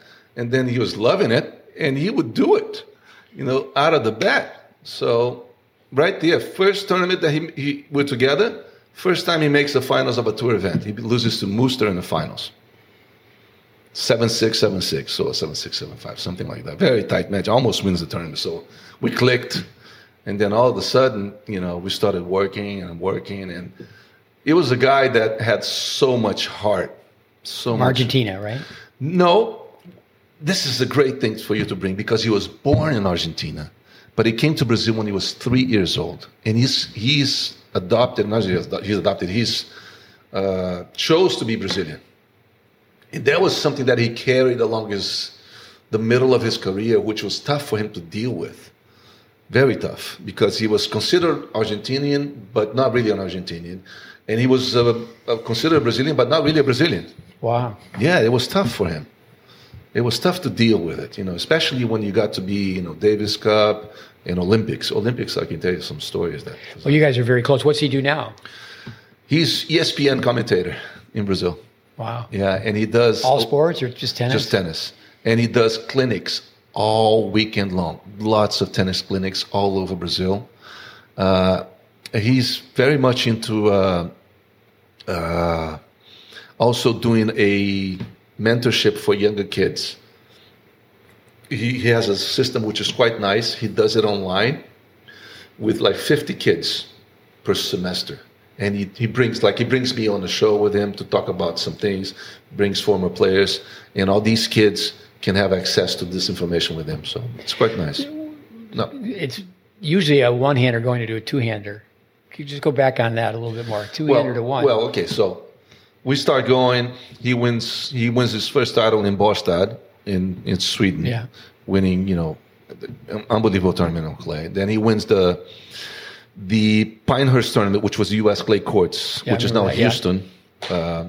So he second title. Then he wins Prague. By the way, on clay courts he beats Wilander in the finals. On Båstad he beats Costa, he beats Norman, he beats Christian Ruud's father. Yeah. So anyway, in Prague he beats Kafelnikov, he beats Safin. So he's like, his ranking is the range of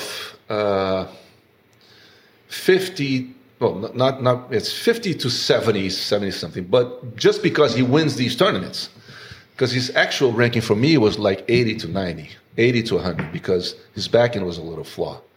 The better players, when they found it, it was a hole. So it got to a point, and this is a true story.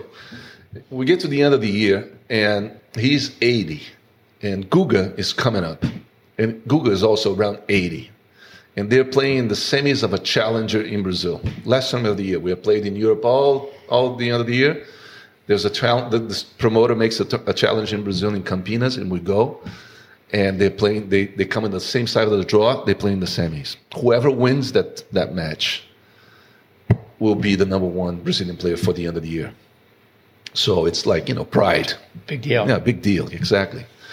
So they start playing, and big match, center court, full TV, all of the good stuff, and he loses 6-3 in the third. So I go back in the locker room with him, and he's like bummed out, he's really down. I lost to this. I said, this young kid is good. We know how it is. And I was waiting for a moment to approach him to make this change. Because I've been trying everything that I could to make this backhand better. And I said, there's not more that I can do. I can't do anymore. I've tried everything. I've tried everything. But let's, early, get over here, change a little bit here and there without major change. I said, no, there's no way I can make it any better. I try to hide it, tactically. I say, hey, run around, do this, get the first ball here. I mean, just everything. I said, there's no way. And I knew that if I didn't change that, there was no chance for him to go into the top 50. So when that happened, I said, hey, you have 2 weeks of vacation now, because it was at the end of the year. I said, we start training preseason in 2 weeks. And in 2 weeks, I'm going to change your backhand. Because if you want to beat this kid, we need to change it. I didn't tell him what I was going to do. I said, we're going to change it. And he said, whatever, make the plan, I'm doing it. Okay. Wow. It's great for people to hear that. And then I said, okay, we meet in 2 weeks. Go to the beach, go with your girlfriend, disappear. I'll see you in 2 weeks. And that was it. And then we changed it. And then you know what I did it? In 1 month, he didn't hit one live ball. For 1 month. Because we had a break before Australia. And I hit him. He would start every session on the wall. Every session. You can imagine this. On the wall, dead ball. We didn't have green dot balls at that time. Right. So I had all these old balls that I opened the cans before to make it, mushy. And he was like 15 minutes backhand on the wall. Every beginning of practice, end of practice, twice a day. And then by the time we got to Australia, a month and a half later, he won his first match in Australian Open. So no live ball, so you just fed balls to him. Fed balls to him all the time, or I would hit with him, but I wouldn't put him to, like, he didn't play a match. Yeah, he didn't play a match. I'll lie. He played 2 matches before we went to Australia, and I said that's it. And then he beat Prinosil 8-6 in the fifth to get his first. He never won the first round in Australia. Hard courts was tough for him, so I changed it from a two-handed to a one-handed. He didn't even know what I was going to do. He said, I had no idea. I mean, he said he was going to change it, but yeah, we're going to do it one-handed, man. Sounds like he had the coaches. He had the right attitude for as far as coachability. Yeah, he was very coachable. Very coachable. I mean, it is, as much as I think it was merit for me, but I think it's merit for him to be accepted. To be open for it and to be okay. Let's do it, and that's it. Those are two powerful points. One, Rios. I heard someone say that about Roger Federer. Is that talent is when you show somebody one time and they can just do it. Yeah. But then also too, it is a talent to be so coachable. Exactly. Where you say, okay, coach, whatever you say. That's what his dad actually said to him. Your talent is not being a great ball striker or whatever. Your talent is being a kid that you work hard and you listen. That's his dad. That's so powerful. Yeah. And then what was his best result? Semis of the French. Wow. Year and a half later, after this change, he started having the best results of his career. He went to semis of the French exactly 2 years later, 2 Frenches later. So, yeah, because he could start passing, returning better. He didn't have to run around so much. I mean, it just opened up another tactical option that he couldn't have because of the other backhand. So, how about your game? What was if you had a hole in your game, what would you say it would have been? Go back to Mark Wilder. That guy was he was so good physically, so good mentally. Yeah. And, he was, you just think of that baseline player, counter attacker. But you had an all-court game. I mean, you had the one-hander. Yeah. I would say my patience. I wasn't as patient as I could be. Whenever I was calm and patient, I could be, hanging with anyone. I remember I watched you play so much when you were younger. That makes sense because you could hit every shot. Yeah, I felt like that. Yeah, exactly. I could do whatever I wanted to do. I want to stay here, there, whatever. Credit to my brother, who kept on telling the coach. My brother showed me a letter from this coach. Can you believe this? Years later, no, not years later. Back when you were early teens. He showed me the letter. See, this is the letter the guy, Ayrton, wrote a letter to our dad, to our mom and dad, saying that he's a great player, but it's tough for him because he wants to do these things. He wants to be flashy. And I go, I'm glad you kept on. My brother saying, no, let him be like that. So yeah, I felt like I could hit every shot. Movement. Maybe I could move better too. I think I could. I was always powerful. I felt like I could play in type of power. Oh no, the ball coming off your racket, boom. Yeah. When I first met you, I had come from the Vic Braden Tennis College, where there's such an influence on science, and there's upon impact, there's spin, speed, trajectory, but there's also sound. Yeah. It's like he has to be doing something right. There are intangibles to it. I mean, it's just like this is an attitude. He's not going to push. He's going to hit out. Yeah. How about your brother? What was his game style? He was aggressive too. Yeah, he would have a good serve, a good forehand. He would like to come in too. Did he play after going to Mexico? Did he play college tennis in the States? No, my brother went into the academic thing. He's a very well-known architect worldwide. He's here in the States or Argentina or Brazil. He lives in Europe. He's an urbanist.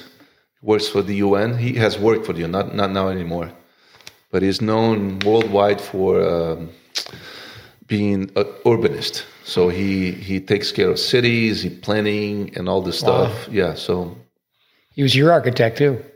Yeah, really. That's true. Talk to us a little bit about tennis politics, serving with the ATP Council, and if you were the commissioner for the day, that's a question people often ask. Obviously there's a big upside to tennis, but if commissioner of the day, what are some things that you look back upon that could be done better in tennis today? Well, I had the experience of being on a player council, and then the experience of being on the player on the board of the ATP. So those two things that similar, but at the same time antagonic. Say that again. They're similar, but they're different at the same time, because when you have a player culture, you have your view much centered into yourself. And then when you come out of that situation, you go to the next one, you view from the outside and you see some of the things that you could do better, and maybe what you're thinking as a player doesn't work as a whole for the sport. So, that's well put. Yeah, and then when you're there representing the guys, a lot of times you may have to take decisions that, as a player, you don't understand why you have to go that route. But when you take off the player hat and you start having a little bit more vision on the world and what's the business of it, you understand that, you can't go the route of what the player thinks. And then I think more and more, the player culture nowadays is much more centered player-wise. And, guys are not really interacting with other guys too much. They're on to their own groups. And they don't get exposed to different thoughts, to different ideas, to different views. And then they just are self-centered too much. So there's a lot of friction, I think. When I was there was a lot of friction. And one of the things that kind of took me away a little bit was some of the decisions were made more on politics than on business sense, on what was best for the game, let's say. And that turned me off a little bit. Certainly I'm connected to the grassroots level, training tennis teachers, training tennis players. Yeah, the alphabet soup, from, how do they say it? From 50,000 feet away, it seems like it's pretty complicated. With the ATP, the WTA, you just go on and on. There's a lot of, it's fragmented, and there is a lot of power. There's a lot of power plays, which is sometimes is not the best for the game. And then the players, say for example, the ITF, that's not connected with the pensions, correct? So someone like yourself who played for 8 years, all that money from the majors doesn't help the players in their retirement, correct? Well, the pension is funded by the ATP and the tournaments on the ATP, and now I don't know if the Grand Slams are starting have started to contribute. Kick into that, yeah. So, but the ITF is completely disconnected to that. Completely. There's no gel. Different vision, different purposes. I think a lot of times you hear my son. One time I asked him.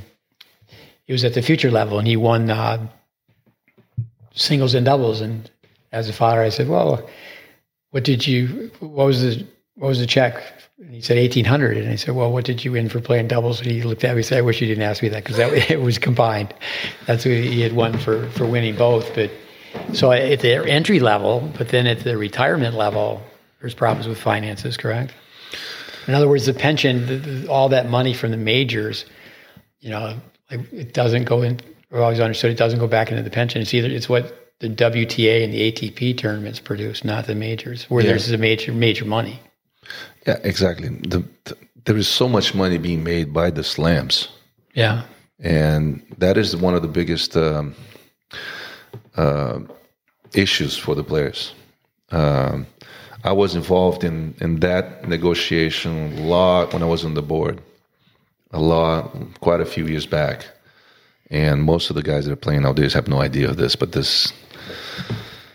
and at the end, what happened, I'll cut the story short, but I mean, we've made a player meeting.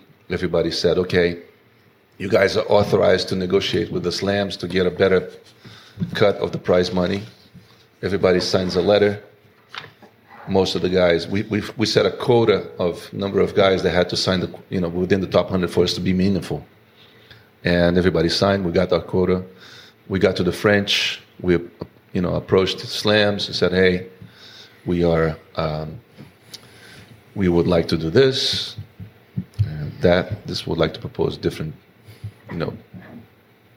share of prize money, because you guys contribute 15% of total revenue." Which is absurd. And okay, the next letter that we needed players to sign was, "Guys, you're authorizing us to decide that in the next year we may boycott one of the slams." So most of the guys signed it. This was in French. What year was that? 2000 maybe? Yeah. 2001. Yeah. Something like that. By the time we got to Wimbledon, I had guys coming back who had signed the letter to me and said, hey, can you give me the letter back? And why is that? Agents, federations, sponsors. Hey, you guys can't do this. So a lot of guys backed out. So it's like years later, Federer, Nadal, and I think Djokovic they embraced and they approached a different way. And I think they got a different discussion going on, but I don't think it's there yet. In '73, the players boycotted. Niki Pilic, former Yugoslavia, he didn't play Davis Cup, so at Wimbledon they said, you don't play Davis Cup, you can't play Wimbledon. And then there was a few players I know, Connors, Metrovelli, there's a few players that played, but it was close to 100% of the top players didn't play. Yeah. So I think tennis, from what I see, from the experiences I have, I've been running events also, challengers, and I'm involved in Rio Open, and I think there's a lot of potential. In Rio, we had the best tournament of our history. So the edition now, 2023, sold out, great crowds, everything was great. I mean, just can't complain. So. And with Rio, how involved were you with the Olympics? I know that you're obviously carrying the torch and coaching. How has that been for the country? It's always interesting afterwards, like, hey, what happened in Montreal? And, they spent all this money. What happened in this city and that city? And well, first Olympics I went as a player in Seoul, and for me, again, unbelievable experience of being with the other athletes. Also a dream come true. And then in Sydney, I go as a coach. So I take Guga, I take Jaime Oncins, and I take the girls, the two Brazilian girls. Different perspective also because I was involved in. There was a lot of issues for Guga to go because he had a different sponsor clothing-wise as a committee. He almost didn't go.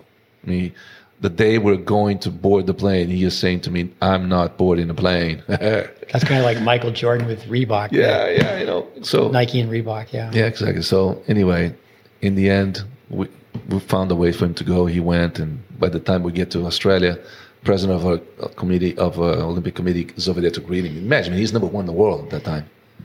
So he's like, doesn't want to get a picture with the guy. So then, years later, Brazil makes the bid, gets the Olympics, and we're hosting the Olympics. And then you have to say, wow, great, we're going to have great infrastructure. We're going to have, a center. And then I start thinking about what happened to the centers in Athens, and Barcelona. And you start thinking, Jesus, we better work things better than they did, Seoul, the Seoul one, they run a tournament there, so it's still going on. But I mean, a lot of the places, you have to spend a lot of money, do all that, and then all of a sudden you don't use it. Anyway, it was a big boom.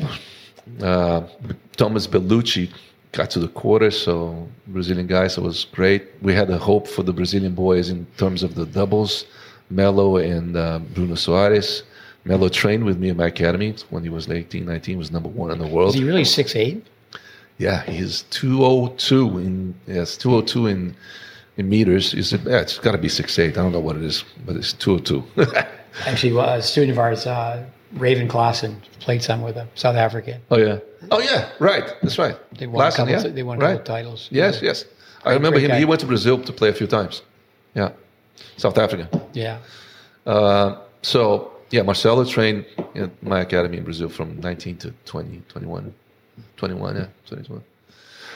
So they had almost a chance. So like him and Bruno were like top 10. We thought maybe they would get a medal, but no. And you coached Bruno as a kid too? Bruno came to train with me a few times, but not full time. No. He's a great story too. Yes, he is. The guy that worked with him worked for me. The coach that worked with him for a long time in the beginning, not now. At your academy. Yeah, exactly. My academy. So the Olympics, it's obviously different. I mean, Davis Cup is so big, but then you go and it's all the sports. That must have been even bigger than Davis Cup. Oh yeah. I mean, like more overwhelming to go into the stadium as a player than as a coach? The opening ceremony and all that. Yeah, opening ceremony is unreal. It's unreal. Yeah, it's you can imagine that the whole world is watching over there. And it's tough to watch the news. There's so much bad news, but when you watch the positives from sports, it's amazing. And when the pre-entry on the Olympic Stadium is really cool because everybody's lined up outside, and then you mingle around to talk to because of us being tennis players, we know a lot of people, so it was really funny for us because we could kind of walk around and talk to the guys that were going on the other countries, and I think it's a special feeling. Yeah, it's a special feeling that it's unique. Going back to the Olympics and Meligeni, he was born in Argentina, 3 years old, comes to Brazil. So Olympics in Atlanta, he's playing for Brazil. 96 probably, right? Yeah, 96, exactly. So he starts winning matches. We were in Europe, and I said, well, Fernando, if you lose in the first week, come back to Europe. We're going to play the swing here until it was like some clay court tournaments to play. So I stayed in Europe. I wasn't expecting him to go too far. Anyway, he starts winning. He beats Philippoussis. He beats He goes to the semis. So now he's playing for a medal. Can you imagine? And then, like I said, that is when he disappears of being the Argentinian that is Brazilian, or the Brazilian that is Argentinian, to being a Brazilian. That's when he solidifies his way of being Brazilian, because everybody's saying this guy is more Brazilian than any Brazilian, because he's like, the way he played, he threw himself on a court. He was like running all over the place. He would dive. I would tell him, hey, the freaking court is not a pool. Quit driving. So he would dive on balls. I can't do it. It's natural. I just go and dive. I said, well, okay, I understand that. But anyway, when he gets to the semis, the whole of Brazil is going, this guy is going to win a medal. That's a great comment. He's more Brazilian than any Brazilian. Yeah. So I kind of love that. Yeah. And then he plays Bruguera, and he's playing Bruguera in the semis. It's 6-5 for him, set point. Misses the first serve. Now, misses the first serve. And then he's about to hit the second serve, and a Brazilian yells out, he's going to miss it. Kind of throws him off. He hits the serve, double faults. And we're going like, it's one of those guys that never, knows tennis. He's thinking about the other guy's going to miss. Wait till he hits the serve in. But then, he kind of loses his rhythm, loses the tiebreaker, loses the second set. So, okay. Next day, he's still got a chance to go for the bronze because he was playing for medal, yeah. For be in the gold medal match. Gold medal match, and then we'll play Agassi in the finals. So the next match, so the third and fourth is against Leander Paes, who had a horrible game for him because Leander, coming in all the time, fast court. And short, compact. Yeah, exactly. And going, geez, it's going to be a nightmare. And Leander ended up winning. So anyway, he came so close of winning a medal. But that was the tournament. That Olympic, he turned Brazilian right there, 100%. Yeah. So that's in the selection process, does it carry the torch? That had to be an honor. That was a huge honor. I was really happy that happened. And when the Olympic Committee gave me a call and said, hey, we're calling former Olympians to, have the honor to carry the torch. And I go like, Jesus, man, God, that's unbelievable. So I said, sign me up. I have it with me. It's my house. It's here. Wow. Yeah, I have it. Goes where you go. That's yes. I mean, that's something that, my kids, I don't even know if they know the value or not, but they see it. And I mean, it was huge. I mean, imagine walking, you see that on TV. Now, right. you never think you're going to be part of that. I mean, all of a sudden, I'm carrying the torch. At that time, there's just one person in the world who's carrying it. Exactly. So I felt, when they reached out and they said, hey, would you like to do it? I said, are you kidding me? Anybody refuse that? So I carried the torch, man. It's unique. So, with academy. You ran your own academy. Just amazing journey in tennis, amazing life in tennis. What advice comes to your mind? I mean, obviously, this would be a podcast in itself for tennis parents. I mean, you have a lifetime in tennis. I mean, if you were to say, okay, mom and dad. To run an academy? No, to bring up their own kid. Okay. Well, bring up first of all, you need to find the passion. For me, passion it's got to be very, very part of it. The passion has to be there. If the passion is not there, it's a journey that's going to end quick. Because, tennis is a journey. Look at my life. Look at the life of my family. So, I think of my parents when I was playing, when they were taking me on the weekends to play tennis, what they could be doing differently. So it's a journey. So it has to be passion. You have to give up some things to get other things. And then once you embrace it, you look, how can I make this journey the best as possible? Now let's get into the nitty-gritty of let me give my kid the best possibility to be successful at this, whatever it is. Being the best high school kid, the best in the state, best in the house. I wasn't the best in the house for a while. I mean, I couldn't beat my brother for a while. I couldn't beat my mom. How old are you when you could beat your mom? I was only able to beat my mom at 12. 12, wow. And I was good. But I found out because that's perspective. Yeah, because when I found out that on the drop shot, I said, okay, I got her. I drop shot her all the time, so there's no more match. So that was it. And then my brother took a little while, but then by 14 to 15, he started saying, okay, you're starting to be better than me. A term we don't use too often in tennis anymore, that you proved that you had the killer instinct. If you're going to drop shot your mom. Yes. There's so many stories like that. I always tell juniors, Sampras was number one in the world for 6 years, but there was more than 6 years where he wasn't number one in his family because Stella was older and better. Right. Yeah. So like I'm saying, it's a journey. It's, and it has to have passion for you to be there. So once you get that kind of say, okay, then you start thinking about, coaches. Like, look at the coach that I had. Luck of the draw or not. That, my parents were. Well, he had, as you said, he had the passion. He loved it. Yeah. And, they were intelligent enough to say, hey, I was, and this is something that I say to some parents, I was probably the best player everywhere I trained. Pretty much. No, TJC for sure. The one thing about TJC, going back to that, is that, today with the alphabet soup again, the UTR, the WTN, and all the rankings and ratings. What an amazing thing! I'm saying it a second time for you to, it's like you stepped away from the international scene and went to play high school tennis in Mexico. I mean, that's amazing. Yeah, that's right. So, like I said, I probably played everywhere I trained. Not even saying there, but before, when I was young, I never felt that I didn't get better because I didn't have guys that were better than me. Because I always had good coaches.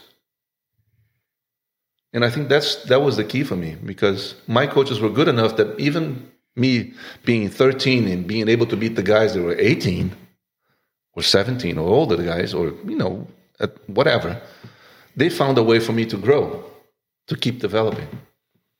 So, and I see a lot of people associating just, you have to play with someone better to get better.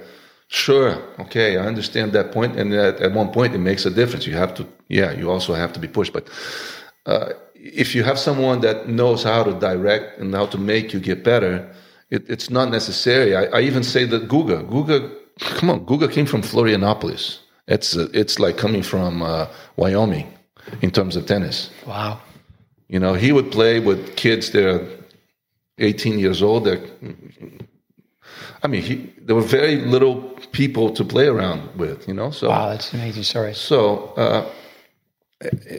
but he had a coach that was passionate, that would work him hard, that would like travel with him, that would be, and that made the thing work. So you're definitely a worldly person. That you definitely know that Wyoming's not a hot spot of tennis. Land. It's not where you go to learn to surf either. I know Guga. I heard him say that he was the worst surfer in the world. Is that true? Well, I mean, Ivan's a surfer. He says he's not. I mean, if you will, he has some clips on YouTube at some big waves actually, but no, I mean he's okay. I mean, he can stand up and do a few cuts. Yeah, so. With the parents. I mean, just this morning, it's interesting. I spoke to Roger Fulmer. I mean, the word honor. I mean, what an honor to carry the Olympic torch. But I was honored that he came to spend some time at one of our tennis schools, and I know he's at least won maybe more than one national championship, and he was talking about recruiting players, and he goes, I just want people to love the game. Just want people to love the game. And I think back when you were, and again I'm blown away by the fact that you were 16. I thought it was really more, and that's where it's great to talk to you, that the fact that you spoke English fluently. But I just remember you speaking English so well. But the other guys came in, and you were younger, but you were like their big brother. Yes. You were like the big brother. And those few weeks where I ran practice, I mean, I was just giving out drills. I wasn't doing any coaching. But you definitely were hanging around the court. So, I mean, right. You were there. Hitting serves, practicing before practice, after practice. And I did, right? Yeah. Yeah. It was just extra. But all you guys did. Hungry dog hunts best. I mean, it was a very, very good environment. Yeah. With working with Chris Evert, that history repeats itself. Now you're doing the same thing for your family. I mean, your kids are here, new country, new language, and the goal is to go on and have a university experience. Yeah, I wanted to provide them, my kids, the same opportunity that I had. And when they embarked on the tennis, in the beginning, I always felt, even my wife was saying, you don't want the kids to play tennis. And I said, no, I would love them to play tennis. And so why do you always try to go somewhere else? Because I don't want to force them to play tennis. I said, but they want to play. I said, okay, but I just want to make sure that I'm not forcing them to play, because it's easy for me to just jump on the wagon and say, let's go, And then at one point I said, well, I mean, they want to play. So I said, okay, so they want to play? All right, let's do it. So I, had a coach take care of them, knowing how to do I had a coach that was very good with the young ones. And anyway, initiate them in the right way, etc. And then if I saw them that they were, wanting to do it. And then it got to a point in Brazil that was, okay, we're going to start traveling. And I'm going like, okay, we're going to, get into competitive tennis. Luca was 10, 9 to 10. Julia was like, Julia was at 10 and he was 8. So I said, geez, here we go. So I'm thinking, okay, we're going to start traveling. And in Brazil, you don't have a lot of tournaments. It's not like here. You can just basically drive 20 minutes and you play whenever tournaments you want. I mean, basically, I'm starting to get on the plane and flying 2 hours to play a match, 2 matches. There's no back draw. Spending a whole week, hotel, staying, I'm doing what I was doing. But with them, okay, I love it. I mean, it's no big deal. I mean, I would love to do that. But then I say, but if we're going to do this right, I mean, this is not the best environment to do it, Then all of a sudden I'm saying, we're playing the same kids, nationally. So I'm leaving from Rio to go to São Paulo to play the same kids, to go to Brasilia, to go to Porto Alegre. It's like I'm flying to Austin, or I'm flying to, Memphis, I'm flying to Atlanta, and I'm playing the same kids. Because, it's not like the U.S. You have, Right. So I said, well,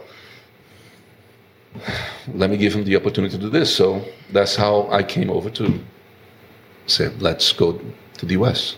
And then I came over to Evert and talked to Johan and to Chris, and they started here. I still have my stuff in Brazil, so first year was here. I went to Brazil 10 times in 1 year. So I was going to ask you, do you spend like 12 months of the year here now? No, now I'm full-time here. Yeah, now I'm full-time. But in the beginning, it was like, I had my own academy back home. I had running events, commentating on TV. But you're not doing that now, though. No, I'm just involved on the Rio Open, the ATP 500. That's the only event. What do you do for that outfit, that tournament? I am one of the tournament directors. So I'm the director of relations for the tournament. So I do a lot of the stuff with related to the players, related to sponsors, related to basically I do a little bit of everything. How many years have you been with that event? 9 years. Ever since it started. So I was part of the since I had all the board experience and all the ATP relationship, I was part of the process of helping the company to buy the sanction to bring it over and the people to organize it. So I was running an event, a challenger event, at the same place that we run now, the ATP 500. We're talking about American junior tennis and Everett's and so many positives with that. Obviously, so many questions that could be asked. But what about TV? What about being a commentator? What are your thoughts on that? Loved it. Yeah, and this is something that I understood once I stopped playing, and I realized, Jesus, how dumb was I when I was playing, Because, in a good sense, you start seeing so many things when you're out of the court and you're not playing that it's amazing. Well, you have such a long journey, lifetime in tennis. Yeah, and with that, so I was thinking the other day, I could easily jump on tour again because I've seen so many matches. All the Masters 1000 events, I would do 4 matches a day up until the finals. All the slams. What? I watched more matches than any guy on tour because I was commentating. So I see the patterns. A lot of times I see, oh, Jesus, that's this guy's going to serve here, this guy's going to do that, this guy. And the funny thing, Steve, is that if I was on tour now, I would love it because now these guys have all these stats and all these background things that I've seen that I would love to be a part of. Did you work with Fernando as a commentator at the same time? No, he's working at a different channel. Yeah, that would be a good team, right? Yeah, it would have been lovely for us to be together. I've actually done a few things with him on live shows. We've gone together. He has actually invited me into ESPN to be part of a show during the tournaments, but not commentating matches. So, but yeah, commentating matches is great because. Especially when you know a few things. Obviously now I don't know that much because I've been away, but a few years back there were a lot of guys that still knew a little bit about the coaches. I still have a lot of relationship with coaches, so a lot of times I call the guys and I say, hey, what's going on with this or that guy? And so guys would give me, this guy's doing this guy's doing that. And without mentioning any names, if you were to be a critic for TV commentators, what comes to your mind? I've always teased and said I'm going to put an ad in Tennis Magazine. And years ago, Tennis Magazine was expensive. It was as thick as a small phone book. Mm-hmm. It'd be thousands and thousands of dollars for an ad. Say, okay, I have a clinic for television commentators. If you were a critic, without mentioning names, again, what would come to your mind? How could tennis on TV be better? What do you think are some of the? I mean, you take the high road. There's positives. I mean, I love to listen to really anybody talk about tennis.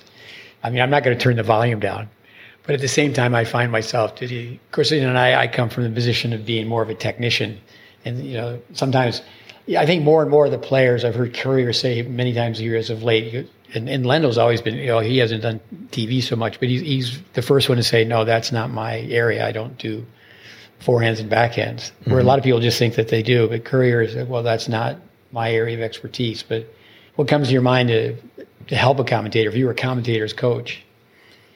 First of all, if you're going to say the obvious that everybody can see, why say it? That's one thing that my criticism when I see someone commentating, oh, yeah, the guy hit a great forehand cross-court. Jeez, I saw that. Yeah, one of our commentators in the U.S., you spent so much time in the U.S., Howard Cosell, who used to do so many things with Muhammad Ali. He used to say, he's a prophet of the obvious. Tell me something I don't know. Yeah, I think that if you're commentating something, you're going to give some insights to someone that they can see it. So if I'm going to be there to say, oh, nice cross-court forehand, nice, oh, he aced him wide. Why did he ace him wide?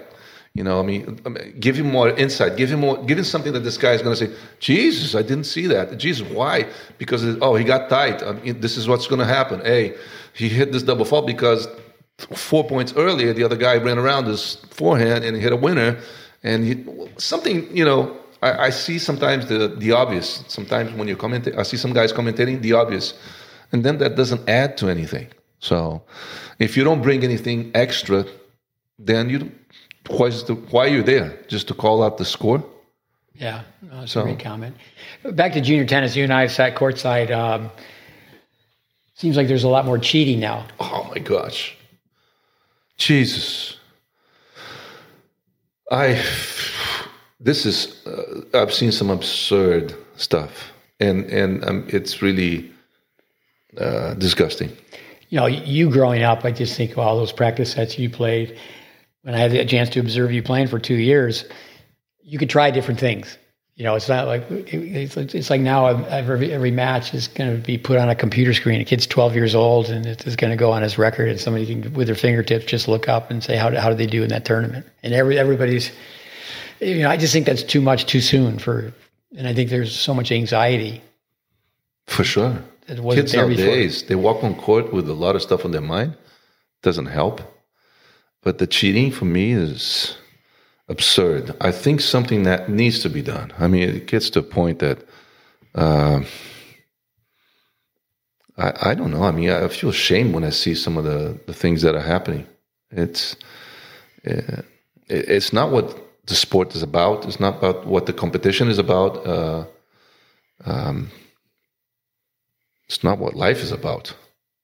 Yeah. It's just some of the things that I see is they have and the thing is, nobody's doing anything about it. Nobody's doing anything about it. To the contrary, I think that a lot of times I've seen referees and umpires running away from the situations, not to confront it. Yeah, no. Even when they were asked to come out, many times they're going to go with a call, even as bad as it was. They're going to go with a call, so there's not a confrontation. Not just that. Sometimes they're there and they don't want to participate. They're there, but they're not there. They're hoping that the kids, by them being there, don't do it. So it's for me, it's like. Oh, then sometimes the way they talk to officials, very, very rude, very obnoxious. Yeah, well, yeah, I don't see I was not a saint on court. I was feisty on court. Yeah, but I remember talking to my relationship with the umpires on tour were very good. And I remember talking to a couple guys that were like traveling umpires on the ATP, and they said, "Yeah, you were really tough when you were on court." They said, "Yeah, because I mean, I knew how to approach you, I knew how to talk to you, and I knew how to complain, and I knew my boundaries. So, but I was not unfair. I was not trying to cheat. I was just holding my own. So." Do you remember Steve Ulrich? Steve Ulrich. You might have. He called. Oh, of course, American Steve Ulrich. Sure, yes. Yeah, I thought you guys would be at the same for time. Sure, 100%, sure. He went to Tyler Junior College Tennis Tech. I can't believe it. Yeah, I didn't know that. Sure, he umpired my matches for sure. Yeah, he did. He was big time. And yes, with of course he would.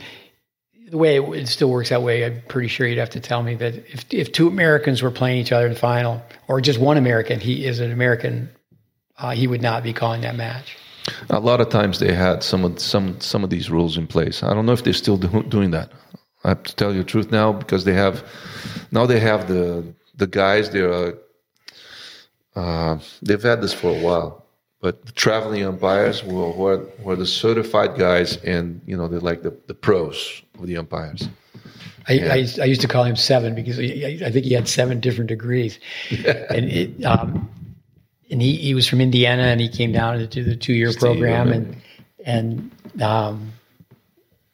so he was, for us it was like, okay, Steve Ulrich, he's made it to Wimbledon, he's from our little 2-year program. But we had the umpire school every year. Really? Did it for a weekend. It was not the most exciting thing. You read the rule book page by page, and we've had some good umpires in Brazil. Carlos Bernardes is still on. Carlos is. I just saw him doing a match, the Rune match that Rune had, and he was like discussing with him the change. Yeah. So this guy, I've known him since he was like young, because he started as a linesman in the Challengers of Futures in Brazil, and now he's one of the traveling umpires on the tour. But people know. I mean, Steve Ulrich, he took the role of the starving artist. I mean, how do you make it to the big time?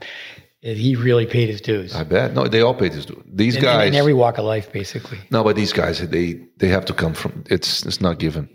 They have to do from way below and come up. It's not easy to get there, and it's very few positions. Also, one person told me about Steve Ulrich is that the reason he became so good is the first year he only said 1 word.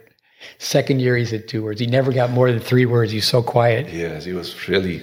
Yeah, on his own. He didn't get rattled. I mean, people be yelling and screaming at him. And I remember him. Yeah, sure, for sure. He was a cool guy. Yeah, a good umpire is exactly like that.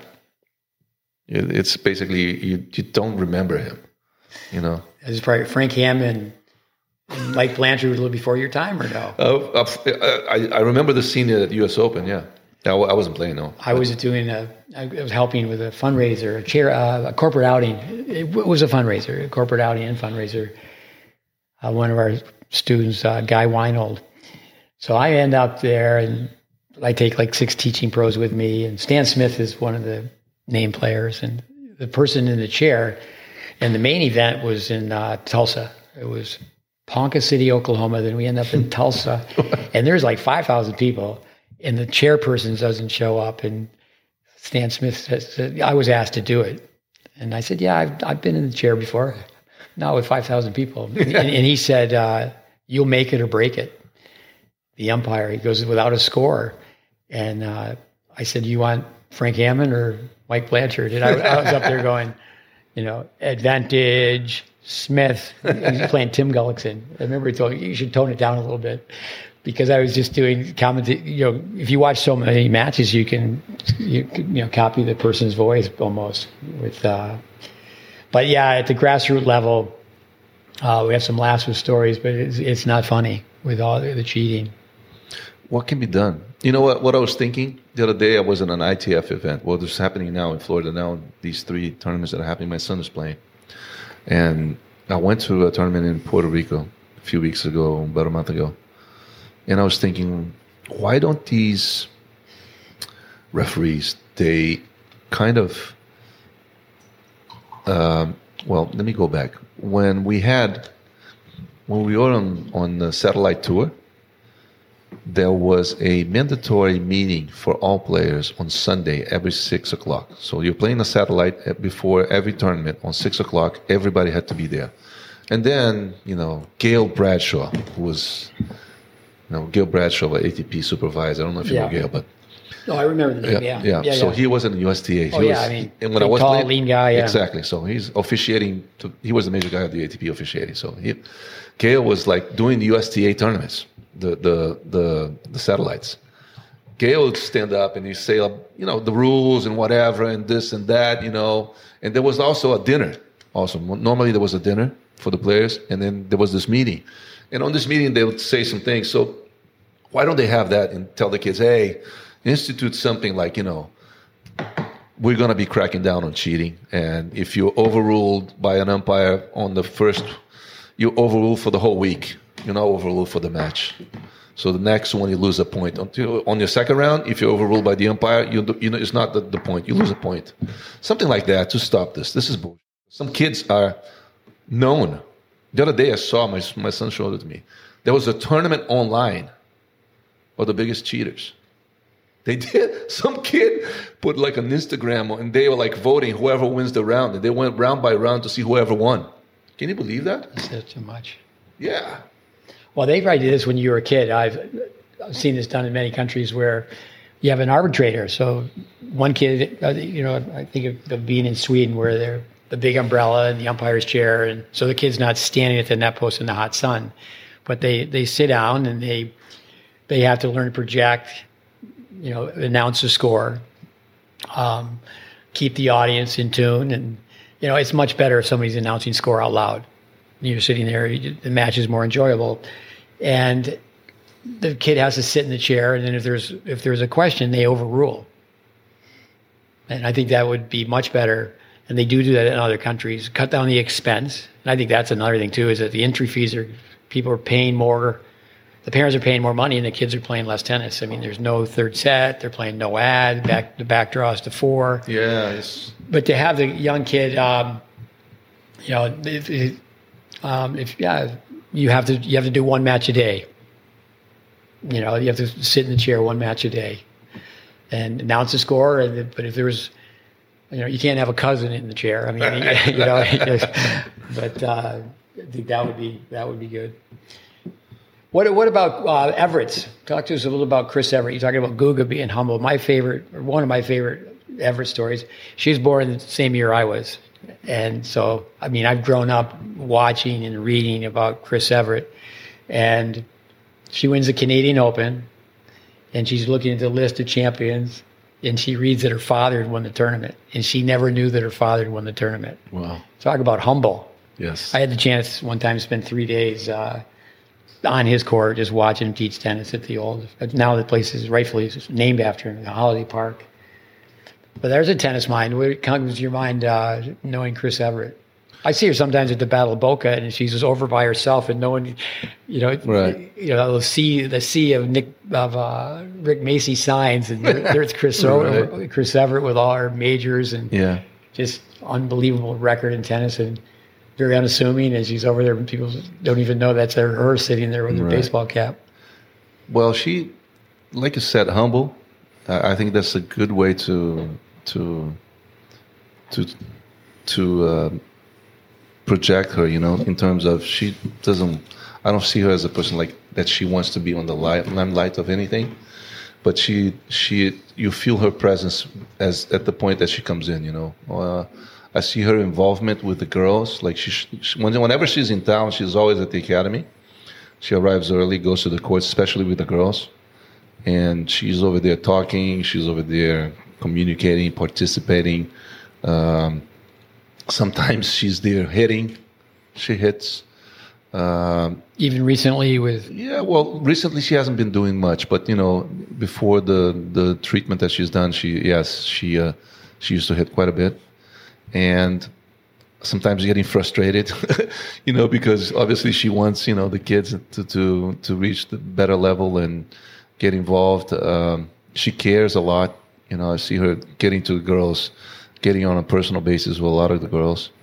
And you can see her tennis IQ is huge. Its perception she has a sharp mind in terms of that. So... her ball striking it's just amazing when you hear people say the modern game is. I always say, put your racket in the bag. Actually, I heard Warren Pretorius, I'm stealing his line, is, the modern game, when you hear that, take your rackets, put them in your shoulder bag and run away as fast as possible. Because, the game has evolved. Right. But, if people just, the way she hit a backhand, it's just like on the men's side with it. You go to Connors, to Agassi, to Djokovic. The similarities far outweigh the differences. Right. But I think consistency. Yes. The 125 matches a row on clay. Yeah, that, and a lot of times, a few times she even forgets those stats. Like, when we got to the pandemic, she started doing, say, hey, Chrissy, let me organize. She was doing some, she talked to Martina, she talked to Wawrinka, she talked to a few people, like having those lives. And then I started bringing out these stats. Like how many times she's been in the quarterfinals, how many times she's been in the semis. And she goes, wow. Wow, it's just incredible. Yeah. And I was going like, geez, this is amazing. You lost 2 matches in 7 years. And you go, really? something. I don't know that I just made up that one, but I mean, it's like it's unbelievable. That 125 is like, Jesus, how many years is that? The span of how many years she was not losing a match? I mean, she played 54 Grand Slams, right? No, or 56. She only missed 4 of them in the semis. So 52, she got to the semis. Who can say that? I can remember. I came to Florida in '74 when I was 19, so she would have been 19 too. And with, obviously someone like Evert, I'm going to guess December birthday, December '54. We have a fact checker, but she's definitely born in '54. But in the Sun Centennial, one of the Fort Lauderdale News, her oldest brother Drew was, I think, playing at Auburn, and your sister is Chris Everett. I was like, well, no, I can beat Chrissy. And they asked Chrissy, she said, definitely on hard court. Those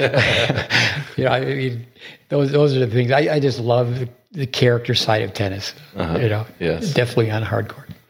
But just amazing. Let me go with nonsense. Do you know why your polo shirt's so expensive? No, but I always try to buy them when they're on sale. So. The man on the horse is wearing an Izod shirt. That's a boom. I mean, you laugh. My students don't laugh at my jokes.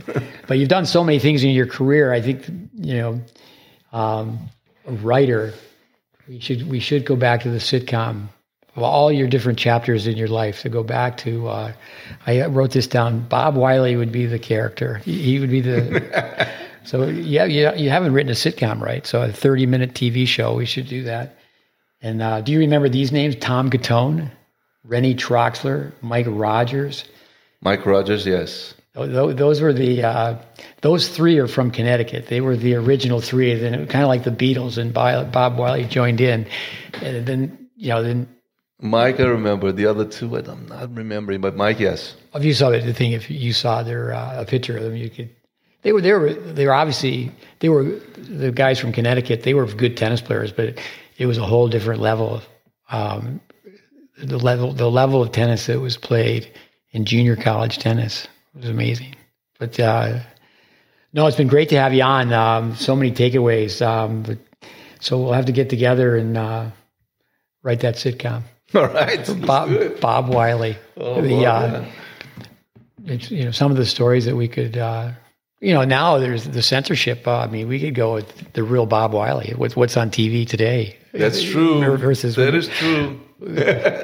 Bob, it was a character. Bob, I think he lived in Plano, Texas, which is right outside. No, yeah, he's from Dallas. Dallas, I think he's out in California now, right? Is he in California? Yeah.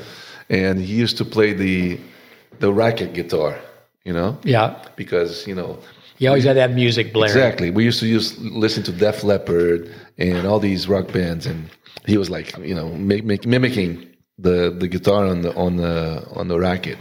And then we went to a Ozzy Osbourne concert in Dallas. Oh, I got out of there with my ears were like, we sat right by it was so loud. Bob was a character. Jeez. Well, I think that's one thing too, is that you had fun away from the game. Yeah. And maybe sometimes a little too much fun, but when it comes to Wiley, but we'll have to go off air and start telling Bob Wiley stories. But in others, for me, I don't know why. Maybe it's my mother who's a nostalgic storyteller, or being the youngest of 8, a family of 6, and you don't have a speaking part. I just got to listen. So then years later, I get to tell some stories. But that period of time, 42 years ago, you and I, you were there a little before, because I came in October. I remember it came October 1st. And I had the challenge of, okay, I'm going to try to revise this program.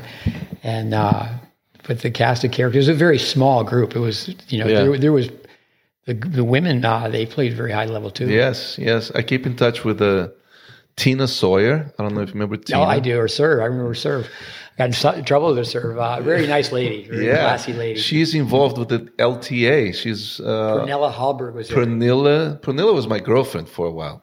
The Swede. Swede. She was tough mentally. Yes. Tina, though, that goes way back where I remember the coach finally asking me to help her with her serve. And it was like right before they're going to nationals. And I remember, and I could be wrong with this, that her mom had helped her. So it could be a little bit sensitive. And, but there's a gal who she had some hiccups with the serve, I remember. Tina, she does something at Wimbledon now? She's involved with the LTA. She's always every time I go to London, I cross with her. I kind of when I finished at South Carolina and I graduated, what I did? I went to London and I stayed at her house for like 3 days, and then it was my point of entry in Europe. And then she said, well, you have to go to the French Federation, get your ranking, and then you can start playing the money tournaments in France. And then I stayed there at her house with her mother and everybody. Wow. For a couple of days. We even went to the pub and was like, I don't forget it because I asked for a beer and it was like so hot. And I'm going, Jesus, man, give me a cold beer. It's like, this is cold. I'm going, oh, boy. It's like back in the day in London, if you asked for iced tea, they would bring you a spoon with one ice cube on it. Yes. That's you drive me mad. I'm going, Jesus, can you put some ice in this thing? There's plenty of ice in there. I'm going, Jesus. No, they didn't even remember. They didn't know what iced tea was. No. But Hallberg from Sweden, there was another girl, and that's how it worked. I saw Pernilla when I went to play in Stockholm.